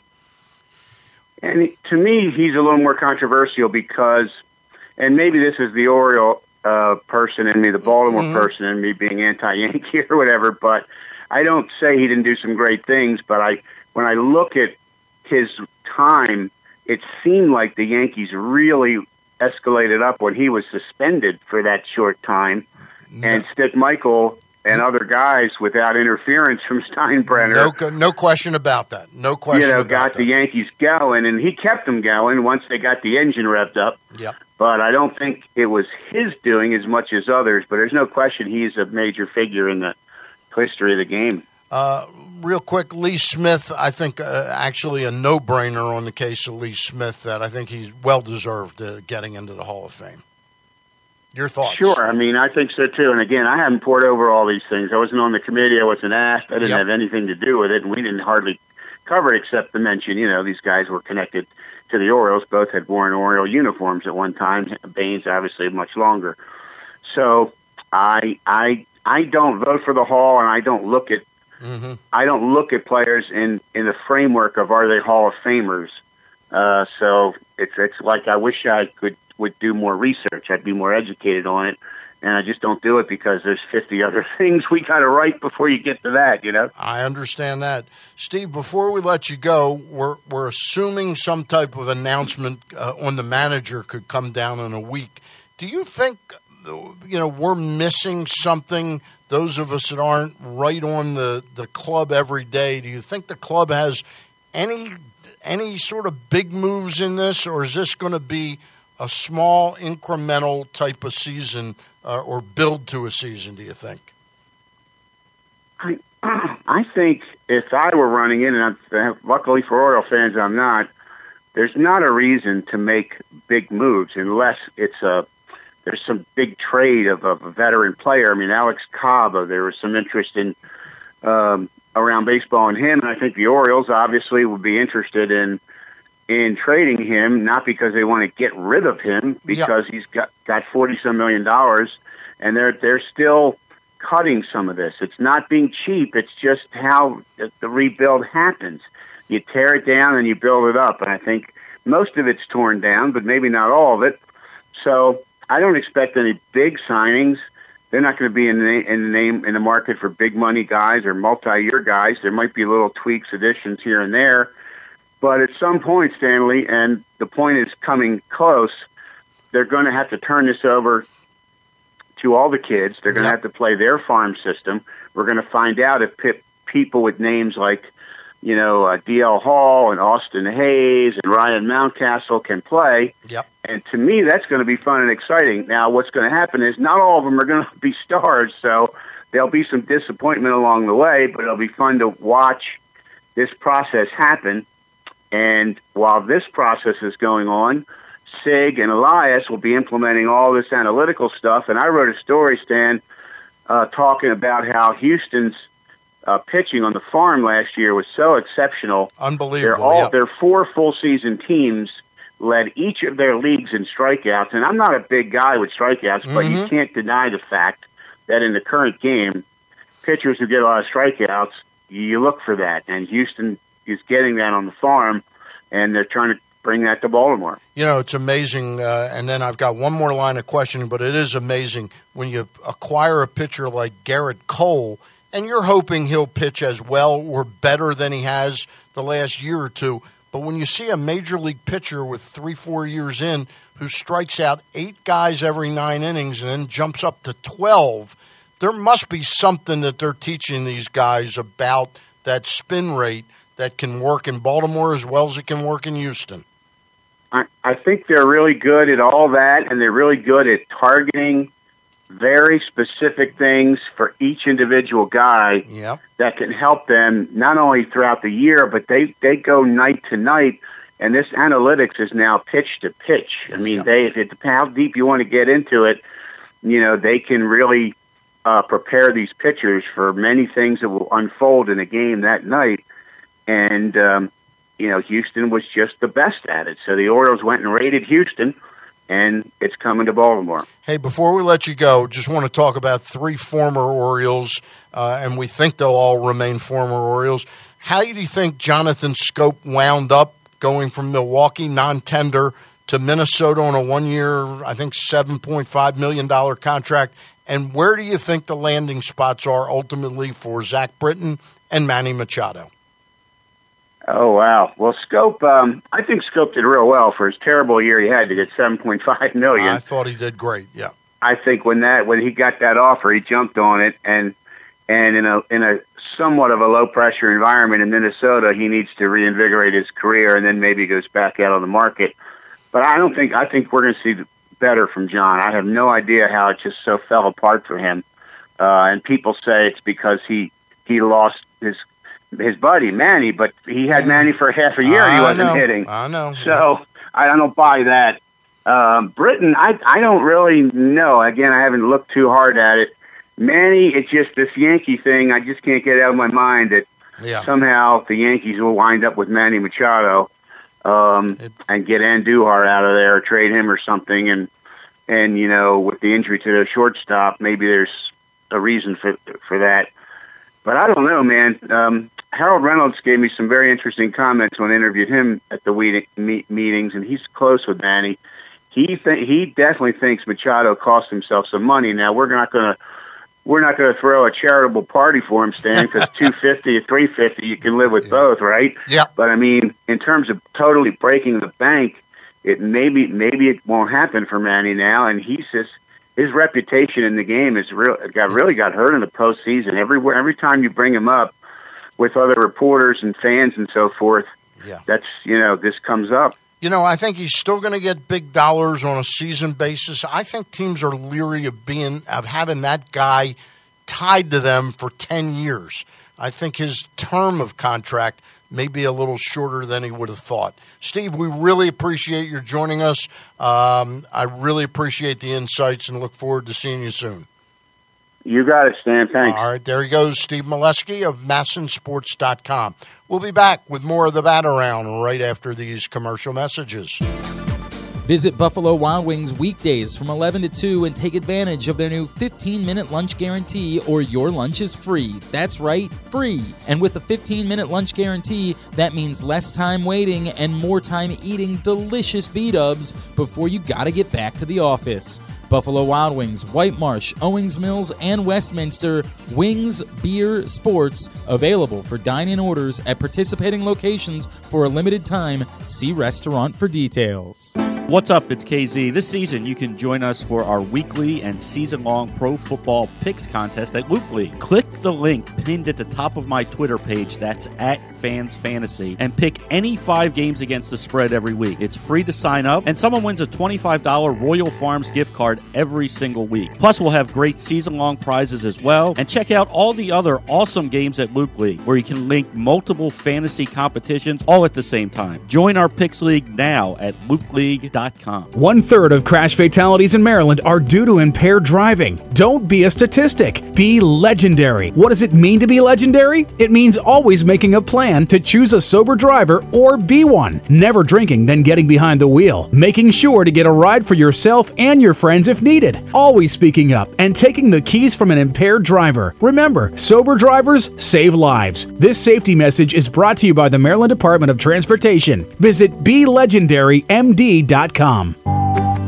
Chick-fil-A on Sundays? With Chick-fil-A's reheatable chilled nugget trays, you can have Chick-fil-A on Sunday. Make all your events remarkable with Chick-fil-A catering trays, perfect for tailgating, birthdays, office, or holiday parties.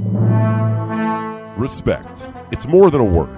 In the U.S. Army, it is one of our core values, earned through selfless service to our nation and making a difference, both at home and abroad. On the Army team, respect is earned daily. And now, in addition to earning respect, you may earn up to $40,000 in bonuses if you qualify.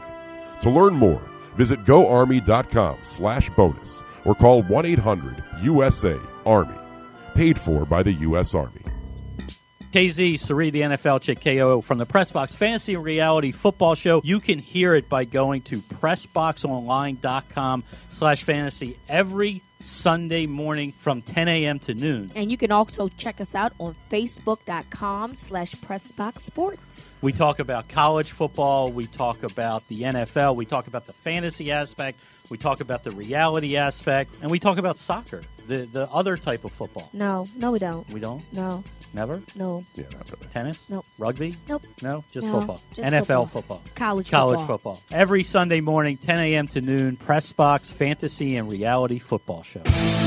PressBox's Project Game Day is back at halftime and postgame for every Baltimore football game. You can react live with us on PressBox's Facebook page. Glenn Clark hosts at halftime, and he's joined by the NFL chick Sarita Hubbard postgame. Project Game Day is brought to you by Glory Days Grill. Catch all of the action at your neighborhood Glory Days Grill, where they have tons of TVs to catch every moment of every game. Glory Days Grill. Great food, good sports. PressBox's Project Game Day. Facebook.com/PressBoxSports. Hi, it's Glenn Clark and Kyle Ottenheimer from Glenn Clark Radio. We're going to be talking a lot of Lamar Jackson on our show, but I want to make a promise right now. For those of you that tune in to Glenn Clark Radio, Monday through Friday from 10 to noon, we will talk about something unrelated to Lamar Jackson for at least 30 solid seconds every day. Kyle, I thought maybe we should give people an idea of some of the topics that we might discuss other than Lamar Jackson. For example, we might talk about Chick-fil-A sauce, Aliens, the television program Detroiters, Jesus stealing pizza. all these things are options for 30 solid seconds, and then we'll go right back to Lamar Jackson. GlennClarkRadio.com, PressBoxOnline.com/radio, and watch the show Facebook.com/PressBoxSports. And we are back, and want to remind you, if you're interested in Chick-fil-A on Sundays, well, you got to act before Sunday, because as we know, Chick-fil-A's are closed. With Chick-fil-A's reheatable chilled nugget trays, you can have Chick-fil-A on Sunday. Make all your events remarkable with Chick-fil-A catering trays. Perfect for tailgating, birthdays, office, or holiday parties. And don't forget, if you want a great night of dining and entertainment, you can go to the Costas Inn. My favorite 4100 North Point Boulevard. Why are you interrupting me? I'm sorry. I'm sorry. Yes, 4100 North Point Boulevard. Phone number 410-477-1975. He remembers That's that. why I interrupted you. He remembers that better than he does his girlfriend's number. That's It's right. unbelievable. Anyway, you can get great specials throughout the week at the Costas Inn. Monday night is crab cake night. Tuesday night is rib night. And Wednesday, that's Stan's favorite night of the week, steak night. Thursday night is Jane's favorite, lobster night. That's why we only go on Thursday. Right. Great sandwiches, soups, and you can the best cream of crab and Maryland crab in the area. And wonderful crab look, cakes. don't forget this. All the food's great there. Don't forget this. The holiday season is here. If you want to ship delicious steamed crabs or the Maryland famous crab cakes from the Costas Inn to anyone anywhere around the country, they'll if do you it. wanted to send some to Brittany Everett. Right. Yeah, I'll be expecting some now. Exactly, and that'll get us both out of taking her to dinner. Very good. But it would be good dinner for her. That's right. Yeah. So, but anyway, you can do that. All you got to do is call up and talk to Pete Triantopoulos, and he'll arrange everything for you. And great time of year also to think about getting somebody a gift card to the Costas Inn, maybe $25, $50, or $100. Buy someone you love a great time and a great meal. And don't forget, on New Year's Eve, the Yeah. party starts early and will be highlighted by the Rat Pack. Ooh, and Rat they will ring in the new year with you. All right. And that means that, look, we've already rehearsed it. Myself and Nick, we will be singing on New Year's Eve. Really? Yes. What are you singing? Born to Run. Born to Run. All right. That sounds great. Costas Inn. All right. We didn't have the phone number for Harold Baines, but Glenn Clark was able to track down the newest Hall of Famer, along with Lee Smith, another former Oriole who played several seasons. How many years was he with? About 4 or 5 years? Yeah. He spent with the Baltimore Orioles. Eastern Shore's own child prodigy he was, and he was originally discovered by the late Bill Veck, who saw him play on the Eastern Shore. Harold Baines. Joining us now here on GCR, the great Harold Baines. Harold, it's Glenn and Kyle and Drew in Baltimore. It's so good to talk to you, sir. Thank you for taking the time for us, and congratulations on the Hall of Fame induction. Thank you. Good morning, guys. Hey, a lot of us will go our entire lives without getting a phone call of any particular significance. You got the phone call that so many people in your profession dream of getting. What was that moment like for you? I can't say I was dreaming of it, but it was very special moment, very unexpected. But it's been overwhelming the last 48 hours, and I'm very humbled by it, and I'm trying to enjoy the moment, which has been pretty hard. You say you weren't dreaming of it, but I'm sure that it's something that you wouldn't be able to put into words until it actually happened. Did you have a sense, like for a lot of guys that go through the voting process, they have a sense of how it's going to go, but this with the committee, did you have any sense that this was coming? Not at all. Not at all. I mean, I was on there 2 years ago, and I don't know how many votes I got. But, it's seeming harder to get nominated to be on this pitchers committee. To finally make it over top is very special. Sure. I saw an interview that you did where you were talking about your father, and I think a lot of people were really moved by this conversation. For folks that didn't know the story, can you tell me a little bit about why this means more to you because of your dad? I think every young man would want to make their father proud. That's all I wanted to do. He was a hard worker. He never wanted any recognition from it. He went to work every day and put clothes and food on our back, and he went to work. So that's more important than some guy sitting there watching a baseball game. This guy put the work in, and that's who I patterned myself after. Wow. I mean, it's powerful to hear you talk about that, man. Was that the first thought that you had when you got the call? Were you thinking about your dad? I did. He passed away 3 years ago. That's wow, man. And obviously unfortunate that he won't be there, but you feel like maybe somewhere right now your dad's celebrating this. Definitely. I mean, I've been, especially my dad, but I've gotten more calls from people that I haven't heard in 20 years, which has been very overwhelming. Was there one that meant the most to you, Harold? The one phone call that you got this week after you got the news? No, you can't put one in. If you get one, that's great, but whatever call you get is very special. Harold, I mentioned at the top that I think, as I did the math, only 7 Maryland natives in the Hall of Fame. Like, has that struck you at all? Like the path that there's not a whole lot of guys from the Eastern Shore that have gone on to do something like this. Well, I think the Eastern Shore is forgotten. But no, I didn't know that. It's surprising. But when you have this type of weather here, it's kind of hard to actually play the game. So, if you're from the West Coast or the South, it's easier to play around baseball, and it's kind of hard to do that here. So, guys move on to other sports. Well, Harold, there are only 2 famous people that were born in Easton Memorial Hospital, and you know who they are? You and I.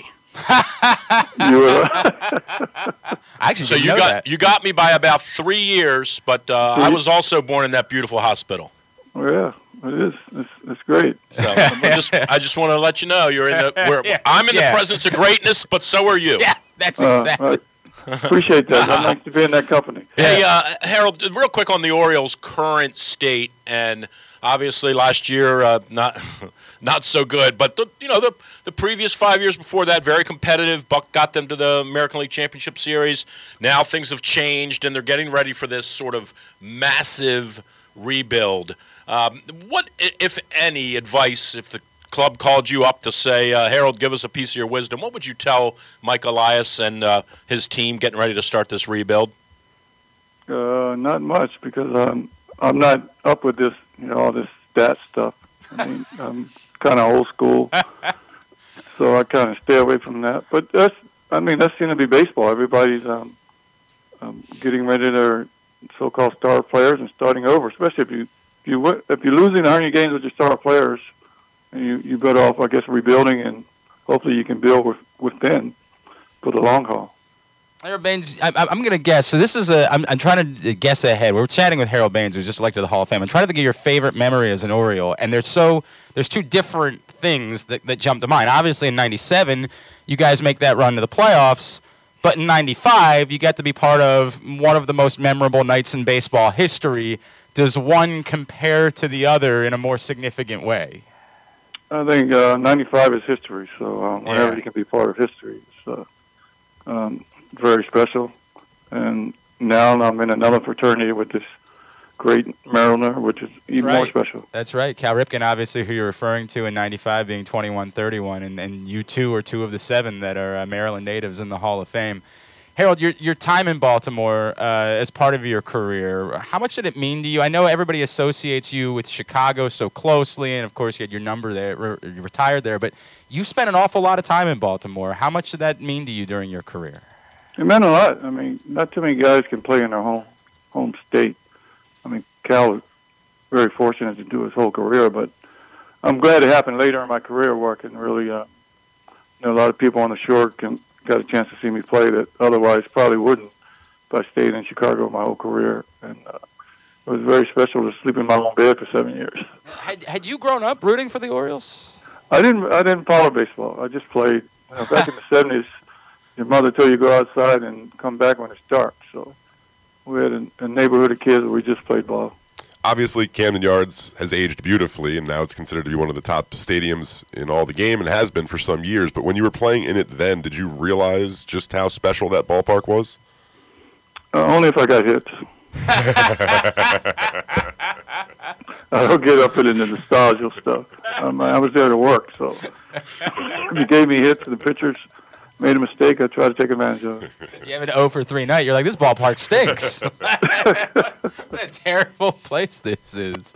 Hey, Harold, a lot has been made about you getting in and what this means, for other guys who are designated hitters. And Edgar's, of course, on the other ballot for the final time this year. Do you feel like, in a way that this means something more for designated hitters in general, that this could be the opportunity for a lot of other guys that maybe haven't gotten as much attention to now be credited that, the job that you do is still a significant part of a baseball team winning and losing? I agree. I mean, the current, he just retired, Big Papi was a prime example. I don't think Boston would have won any of those World Series without them being there, other than the one they won this year. So DH is part of the game. It should be recognized, and if the numbers are there, and he should be rewarded for it. Look, we're celebrating here, but obviously I'm sure you've heard from people that have been like, I don't know about Harold Baines. Does it bother you that people have been trying to take away from this moment for you? Not really, because I try not to worry about things out of my control. Sure. I mean, I didn't control me getting in, but it's always a little bit of negativity out there. So. And then, on the other side, there's some opportunity still for you spent a season with Lee in Baltimore, right? And so that's I did. That's got to be a kind of a neat moment for you to be able to go in with one of your former teammates, and there's more opportunities for other former teammates to get in January.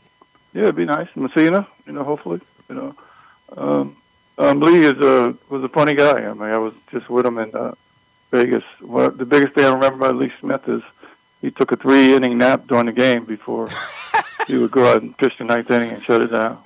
Did somebody have to come wake him up? Sometimes. Is everybody allowed to do that? I think you have to have the longevity in order to do that. You have enough saves at some point. They say, you know what? If it helps keep you fresh for the 9th, you go ahead and do it. If you get the job done, you take a little more lenient. I think Mariano showed up in the 7th, right? Right. Yeah, Rivera's car arrived somewhere in the 5th inning. No doubt about that. Hey, it's Harold. You bring up Mike Messina too. Are you surprised? Can you consider his numbers? And people bring up his numbers are better than Glavin's for their career. Are you surprised that it's taken this long for people to really recognize how truly worthy he is? I am, but I don't know all the criteria. Is about the team winning. I mean, Glavin played on a lot of winning teams, so is that a part of it? I don't know the criteria of the writers considering these guys. I mean, I was only on there 1 year on the original ballot, so it's hard to really tell what the writers are thinking. I totally understand that. Hey, Harold, one more before we let you go. We really appreciate the time. The conversation this week about banning the shift. What do you make of that? Do you think baseball's trying too hard, or do you think it would help the game? I think they're trying too hard. I think it's just part of the game. It was switching back in the 80s, so it might be a little more severe, but it's part of the game. You can't. I mean, these are human beings, not machines. So you can't tell a person where to stand or not to stand. Right. That's just my opinion. You're not allowed to do any advanced research on a team. You guys got to stop trying so hard in order to win these games. It's just a real problem for us in baseball. So stop doing that.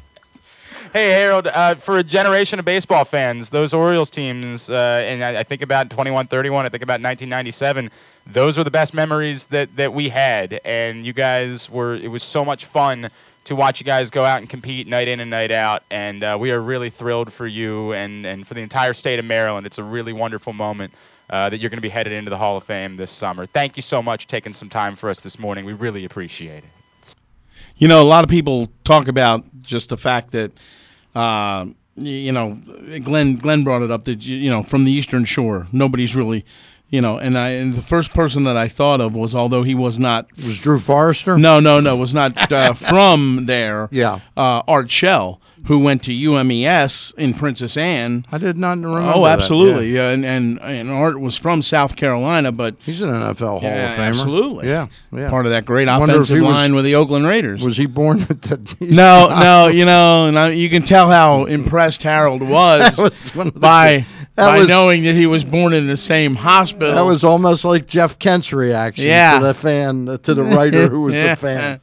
All right, that was a nice interview and great to catch up with Harold Baines. We thank Glenn Clark for conducting that interview yesterday as part of his show. And Craig Heist knew about it, mentioned it to me, and Glenn said, sure, we can grab it. Sure. One of the things with Pressbox is the fact that the live shows, the live streams, when they're about ready to happen, they always pop up as a warning on my computer, and that allows me to just go ahead and click on it and watch it. And I watch the or in the case of me, when a warning comes up, you make sure you don't listen right, to it. And then the delete button is there. But we were able to watch the Glenn Clark interview yesterday, and Harold, like I said, does not say a whole lot. No. But pretty thoughtful in some of his comments there, especially when it comes to guys like Lee Smith.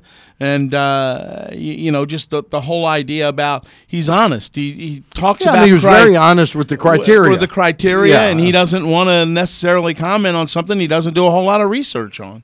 So from that standpoint, I think it's pretty cool. All right. And and there's one guy we're going to talk to here shortly, I'm sure has some comments on that. And my guess is, Stan, he probably thinks the same way. He didn't answer the phone. Oh, he didn't answer the phone. Yeah. Well, regardless. Regardless, he's a great guy. He's a great Richard guy. And Justice. we'll see whether or not we can get him on the phone. Yes. But I think that Richard would probably feel the same way you and I feel about it.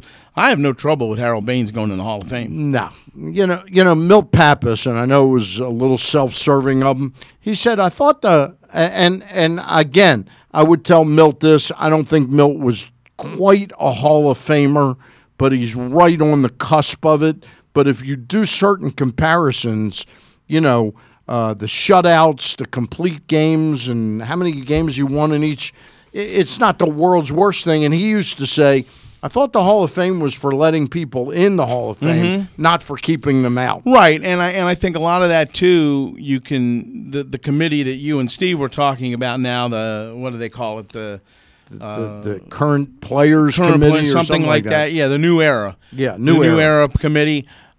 These committees are made up of people that played with these players, managed against them, or owned the teams. Yeah, right, exactly. So, I value their opinion probably more than any sports writer that's going to be voting. Yeah. So, well, anyway, it's in. Harold Baines and Lee Smith go into the Hall of Fame. It's interesting, Craig, is that while again, if I were a voting member, I'm not sure I would have voted for Harold Baines every year. But it surprised me that he was on and off the ballot in 1 year. Yeah, I think that is shocking. Only like 6 or 7% of the vote. You know? So, again, that shows you when you need the 5% of the vote to stay on the ballot. Yeah. And those numbers haven't changed, I don't think, Stan, from the time he was put on the ballot until now he gets inducted into the Hall of Fame. I don't mean to make too much of this, Craig, but I really think that I think it would be very interesting for baseball to create a committee. And I know you can have committees till the end of time, but I think a cold case committee would be very interesting. 10 years from now, we may feel very differently. News might come out about Rafael Palmeiro, for example, that sort of exonerates him from having really knowingly cheated. And yet there would be no way to have that have that erased. Or Jim Cott or Tony Oliva, where a cold case committee would go back and sort of forensically study why a person didn't make it and think whether or not that person was justified. Yeah, I totally agree with you, and I think there are certain situations where that could be very helpful and useful. And again, you mentioned Raffy, and there are certain things I know about that were told to me privately, and I would support somebody going back and looking at it. Yeah. All right. Well, it's interesting. Again, with Raffy, I've got a slightly different bit of knowledge than you have. I don't have the insights from having known him the way you did. But Raffy, I think if he ever did cheat, it was at the very end. I think if he did cheat, it was at the very end.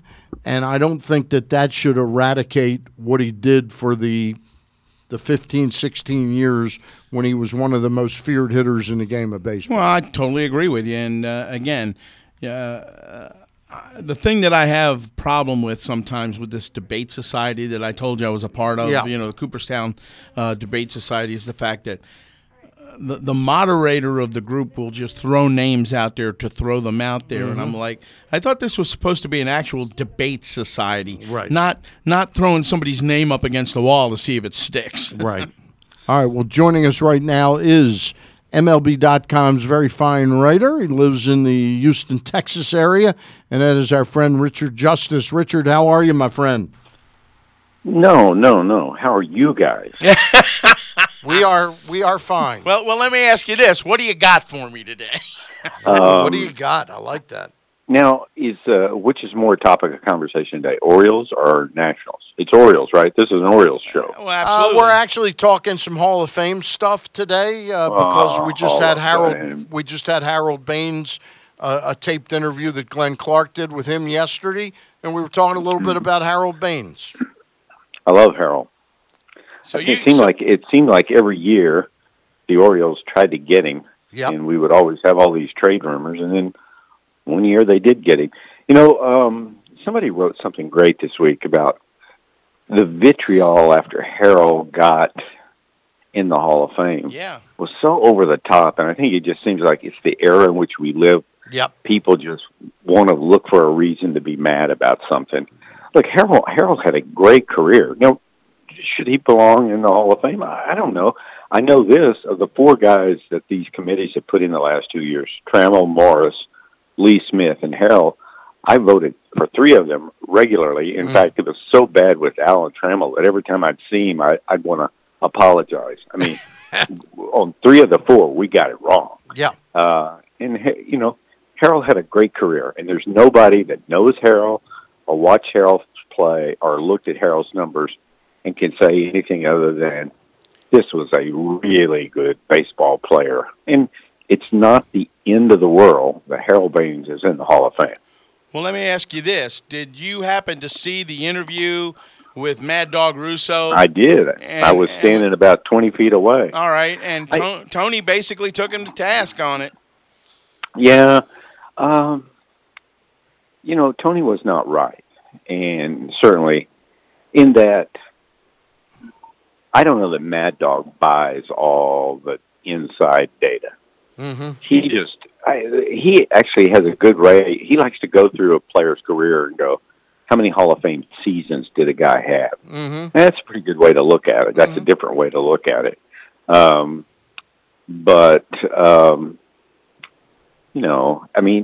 knows I think, Tony and Jerry Reinsdorf were both on that committee. Who else was on that committee? There were a couple of players. Andy McPhail, Pat Gillick. Pat Gillick, yeah, exactly. And see, they know the kind of man the guy was. Mm-hmm. They know contributor. And whether you believe in clutch stats or not, I mean, Harold was kind of if you were the opposing team, Harold was a nightmare with men on base. Yeah. And I know that modern data doesn't support that. I'd never voted for Harold for the Hall of Fame, but I'm fine with Harold sitting. It comes down to Sunday afternoon in Cooperstown. You look up on that stage, and there's Koufax and Willie Mays. Frank Robinson. Does Harold belong up there in that club? I have no problem with that. I mean, there are different, there are different degrees of Hall of Famer. Frank Robinson's on one end of the scale, and there are others on the other end of the scale. Everybody's not going to be Frank Robinson. That doesn't mean Frank should be the only player in the Hall of Fame. Richard, let me ask you this. The committee now, it used to be called the Veterans Committee. What's it called now? The New Era Committee or Today's it's a different Era? one. Yeah. It's a different one I think it rotates like every 3 years. So, for instance, Steinbrenner, which is part of that committee, he won't come up again until 2021. Okay. So here's my question about that. Would you be in favor, and I know you can out-committee yourself to death, but you remember the TV show Cold Case? Right. A cold case committee to go back and study people like Tony Oliva, Don Mattingly. In other words, my fear is the guys that are going to get in from this Today committee are going to be the guys that were most recent, and there's a whole bevy of people that are kind of forgotten. The 3 committees are supposed to take care of that as different eras. Okay. So theoretically, it would be covered. Okay. On that. Are you a Tony Oliva belongs in? I don't know. I haven't looked at his numbers in so long. I can't remember. I don't think I probably never voted when he was on the ballot. Yeah. I don't remember I don't know what his last year on the ballot was. I'm not sure myself. His career was shortened a great deal because of terrible knee injuries that he had, but prior to that, he was an almost like Roberto Clemente of the American League for about 5 or 6 years. And everything you said pretty much applies to Mattingly. When he was good, he was better than anybody. Yep. But when he began to tail off, it went off. It went down. It went down fast. I just sent my ballot to that guy that keeps track this morning. I voted for 10. I voted for Bonds and Clemens, Schilling and Mussina, Edgar Martinez, that's 5, Rivera, 6, Rowland, 7, Billy Wagner, 8, Larry Walker, 9, and who am I leaving out? I don't remember who I'm leaving out. I did not vote for my 2 guys, Lance Berkman and Andy Pettit, but I hope they get enough to stay on the ballot for a while. Well, our good friend Ken Rosenthal always looks at me and says before any kind of press conference that we're going to, and he happens to be there, he'll always say, "Heisty, throw out the first statement." So at least you got one of your guys right on that ballot. So that's where Mussina would go, Craig. That's not in the form of a question. Hey, Tony Oliva played from 1962 to 76. Had 1,917 hits, batted .304, .353 on base percentage, led the American League in hits 5 times, scored 100 runs twice, drove in 100 runs twice. But how many Hall of Fame? What was his career OPS? His career OPS was .830. Ooh, that's pretty good. Yeah. What did he top out on the Hall of Fame ballot? I don't know that. Don't have that on the baseball reference page. But he was not blindsided. He was killed the last 4 plus years of his career. He had seasons where he drove in 1 run because he only played 10 games. The next year in 73 came back and drove in 92 runs. But his last 3 seasons, 57, 58, and 16, crippled by knee injuries. Well, I know one thing. You know what you talk about, like going back and revisiting. It's amazing how the things we valued, say, 20 years ago in assessing a player's career, we evaluate different things now. Yeah. And there are more and better ways to assess a player's career. And it's interesting, the culture war is really exposed at this time of year, where some people just say, I still believe in RBIs. I still believe in batting average. Wins for a pitcher. Oh, absolutely. That's the best one of all. He had a career WAR of 43.1, and his numbers. That's in the neighborhood. I think Mike Trout's right about there right now. Yeah, and he's just past a halfway point in his career, and which Baines, tells you Mike Trout's going to be a top 10 player. Right, and Baines was 37 WAR. Yeah. So. Yeah, and who's the guy? He's right below a Hall of Famer who had like a Sandy Koufax type career, a short career, and explosive numbers, led the league in everything. If you look on the list there, right on the WAR career list.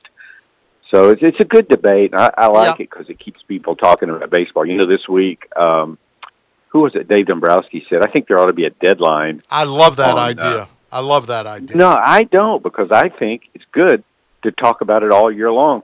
And also the dynamics of free agency have changed. It used to be like if you went into January and you were a player, you panicked. Like, I don't know where my kids are going to be in school. I don't know where I'm going to be standing.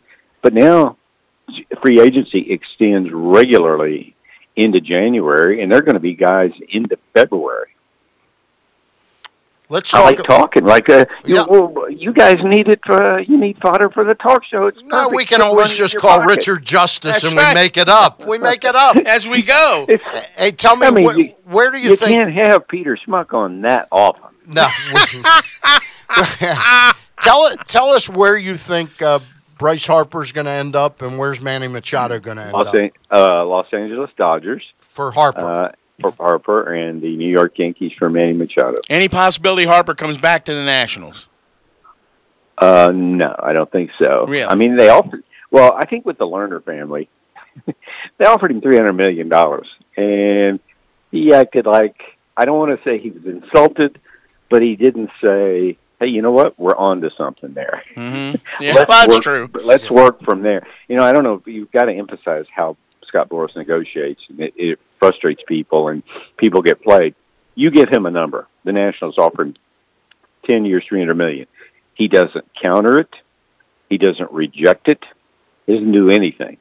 Right. And what happened for many years, decades, was you wanted the guy. And free agency was always partly emotional, satisfying the ticket buyers, the media, all that stuff. So what the Texas Rangers did is, oh my God, we don't have him. We're going to have to add another $50 million to the deal. Right. Still no answer from Scott. Well, we're going to have to answer another $100 million to the deal, and he just lets you keep bidding against yourself. He sits there and looks at his phone and checks Twitter, and you just keep raising the offer. I mean, it's unbelievable how great the guy is, how he has figured out the art of negotiating. He did his thing he did 56 minutes with the media at the winter meetings. It was 10 deep in front of a Christmas tree. If you just look at the photos, it looked like all these people, 100 or so, are interviewing the Christmas tree. And then he did one-on-ones with everybody. But if you say to Scott, I'm from Fargo, North Dakota, or is it South Dakota? No, it's North Dakota. Yeah. And you say, our team there in Fargo, we're getting a semi-pro team, and they would really like to make a splash by signing Bryce Harper. And Scott will say, well, Bryce has a great affinity for Fargo. And, he gives it. Like, when you do it, like in our place, one person has to go through the whole transcript, and you just dole it out. Angels, here's something for your beat writer. Red Sox, here's something for you. It's incredible. Sometimes I think maybe we shouldn't give him the oxygen, but this is what we do. We cover the sport, and he's one of the most powerful people in the sport. Well, let me ask you this. In terms of the possibility of him returning to Washington, knowing what this free agent market has been like and played through the last couple of years, is that big-time deal going to be out there? And I don't necessarily mean money, but I'm talking about in terms of length of deal as well. Yeah, I think we don't have 26-year-old free agents very much. Right. So I just think it's the point he won't do it, but if he just gives a team a number, that he's going to hit that number. And I don't know what the number is. You mean longer than 10 years, right? He's going to get 10 years. Yeah. And if Scott, let's say Scott goes to the Learners, and he gets 10 years, $350 million, and then he asks for a couple of out years. Right. I'd say to him, well, we'd like a couple of out years too, buddy boy. It's astonishing amount of money, and nobody can say he's not worth it because the game is generating all kinds of revenues and all of that. You haven't asked me about the Orioles yet. Well, we've only got about 4 or 5 minutes. Let me get to a couple quick things. Let me get to a couple quick things. Was the most shocking turn of events this week Andrew McCutchen's 3-year contract at $50 million? No, I think if you go inside the numbers and look, this is still a really good baseball player. I mean, is he what he was in 2012? Maybe not, but he's a guy that analytics helps. I mean, the guys I talk to are in love with the guy still. His on-base percentage is still very high. Yeah, he's an impact guy. What does Adam Jones get then? If McCutchen got I saw Adam this week, by the way. Yeah. He was at the baseball assistants team breakfast, and that's a good cause. What does he get? I don't know. I think he's going to have to wait, for Pollock, for Michael Brantley, and those guys to come off the market. All right, let's talk Baltimore. How well did John and Lewis get it done with hiring Mike Elias and Sig Mejdal? Well, the press conference announcing Mike, somebody wrote this. This is like it was not an introduction to Mike. It was an introduction to John and Lou as well. Yeah. And they came off great. I talked to Jim Henneman in Vegas, and he said, can you believe it? Like a lot of us, like I know John. I don't know Lewis at all. But they were so impressive, and it's like they get it. And they've hired, let me just tell you, whatever you thought of the Orioles before, I know an NFL GM that went and spoke to the Orioles and came away not impressed in terms of they were not they were not invested in analytics and international scouting. And he thought the next GM has got a world of work to do. I think John and Lewis understand it. They've hired a brilliant, brilliant man. And the only reason Sig Mejdal is there is that for people who don't know, he worked for Lockheed Martin. He's truly a rocket scientist that Jeff Luhnow lured to St. Louis and then to Houston. He wants a chance to build something all over again. The Astros and other teams have had a vision down the road that you would have an analyst in uniform. Tampa Bay, I think, is going to have that this year. And Sig was in uniform last year in rookie ball to getting a ground-level view of players and coaches and managers and vice versa. Sig wants to do it all over again. There is and Milwaukee's pretty good, and Houston, and L.A., and Tampa Bay, but there's no front office going to be any better than Baltimore. And it's going to take some time, but a lot of this first year is going to be infrastructure, just setting things up, hiring analysts, and all of that. But I'm so excited for Mike Elias because he's such a people person. He's an inspirational guy, and Sig is one of the best people I've ever known. He is funny. Last year he said that to one of us, "Hey, stop making it seem like I'm so important. People that are important don't park in the B lot." How did they do now with their first managerial hire? He fits. He's the prototype. What you're looking for is Kevin Cash, A.J. Hinch, Dave Roberts. You're looking for a guy, people skills first and foremost. Comfortable managing up. That's collaboration with the front office, managing down, and to be able to take that avalanche of data. And how do we know what there's mountains of information on the way, and more coming every day.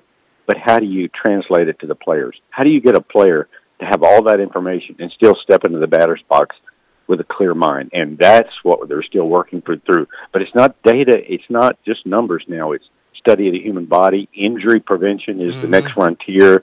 The Brewers just opened a performance center at their complex in Arizona. Like, how do we study what works this and mental skills coach and all of that? It's an unbelievably fascinating time to be involved. And now the Orioles, I promise you, they're going to be on the cutting edge of everything because Mike and Sig have a vision of things that we couldn't even imagine 10 years ago. Real quick before we let you go, do you have any insight into Brandon Hyde, who you think he could reach out to be part of his coaching staff? It won't be Brandon reaching out. It'll be a collaboration. Okay. And no, I don't know. But he's 45 years old. He's worked in player development.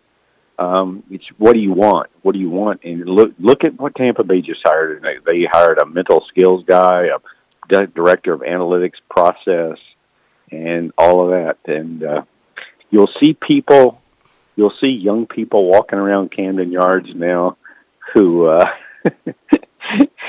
have advanced degrees and MIT and math. And as Stan, you and I spent a few hours, it's things that Bertie Tibbetts couldn't have imagined. I know.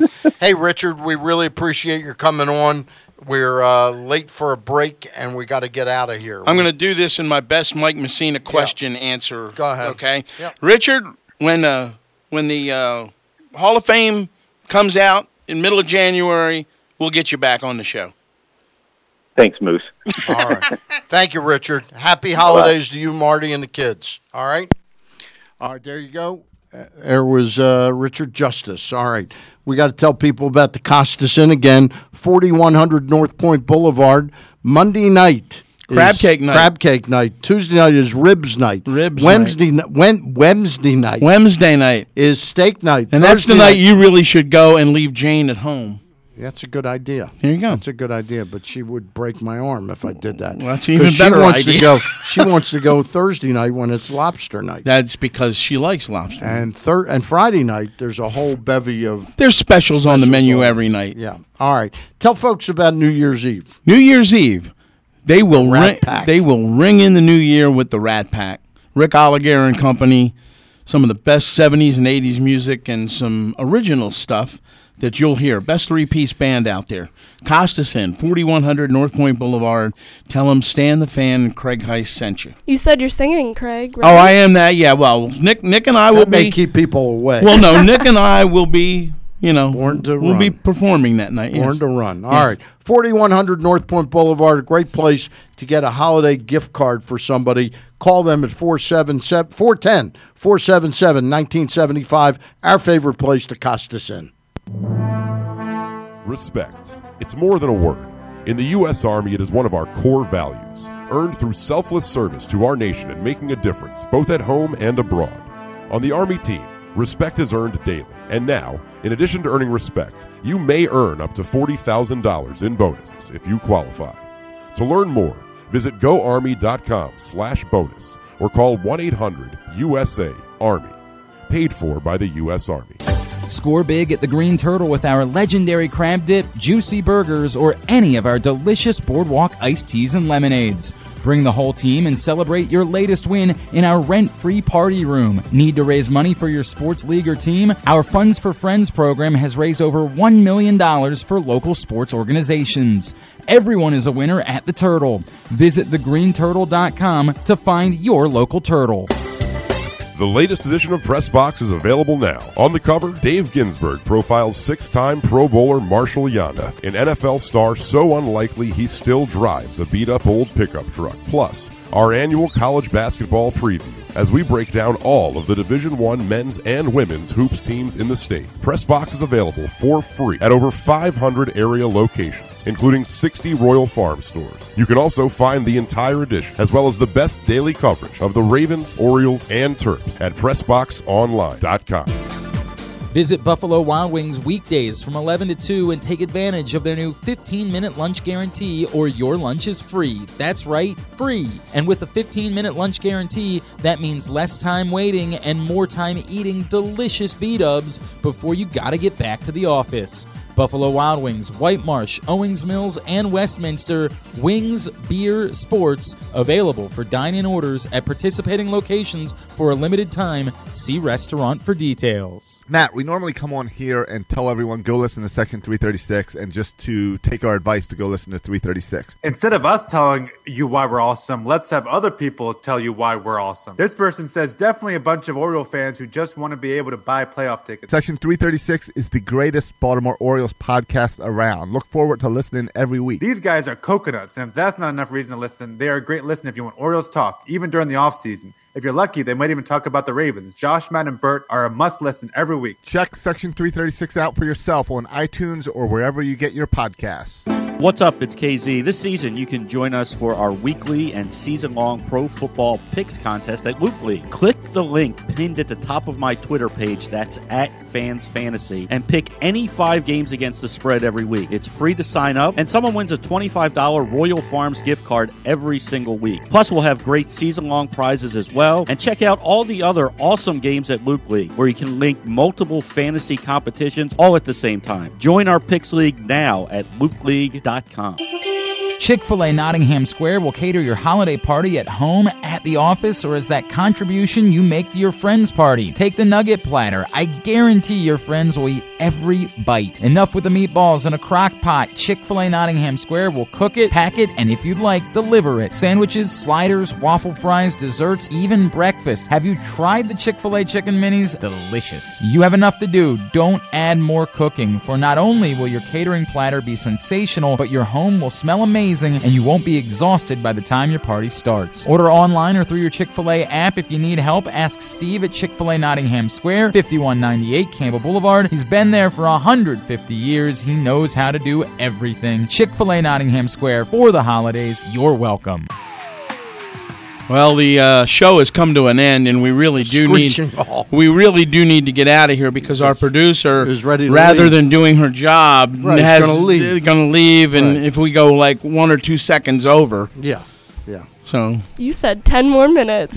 Yeah, That and is if a I said big half- difference. And if I said a half hour, you would leave? I mean, I would get paid for it, so. Yes, you'd get yeah. paid for it. Yeah. So what are Nobody's you saying what are you're you working griping for about? free. Yeah, sit tight. You act like you we're just gonna get graduated college or We're, something. we're gonna get out of here. Do you think you'll be in next week? I can't imagine why not. So next week is the 22nd. 22nd. Before Christmas. All right. We Yeah. hope to have. I mean, unless something comes up basketball-wise that I don't know about yet. Right. We But- hope to have Ken Singleton among our Okay, guests good next enough. week. All right. Thanks for setting up the Richard Justice interview. He's always great. He'll come back and talk Hall of Fame. Well, that's why I ask it in the form of a statement In as the form of a opposed to, yeah, statement. exactly. All right. Hey, we appreciate your listening. Remember to like and share this show every time you listen to it. Tomorrow, fantasy and reality football show. It's easy for me to say with Kyle Ottenheimer, the host Ken Zales, and his co-host Sarita Hubbard. Then at halftime, Project Game Day brought to you by Glory Days Grill with Glenn Clark. And post-game, Sarita Hubbard and Glenn Clark with Project Game Day brought to you by Glory Days. Glenn Clark, Kyle Ottenheimer, every day of the week, Monday through Friday. If the Ravens get down 10 points in that first half tomorrow, you will see Joe Flacco play quarterback. All right. Well, we'll see. I think it has something to do with how if Lamar Jackson is fumbled, thrown an interception, been loose with the ball, and we're down 10 or 13 points at the half, I could see that. Yes, I could. All right. Real quick, though, and I know we can't go 10 minutes because Brittany won't allow it.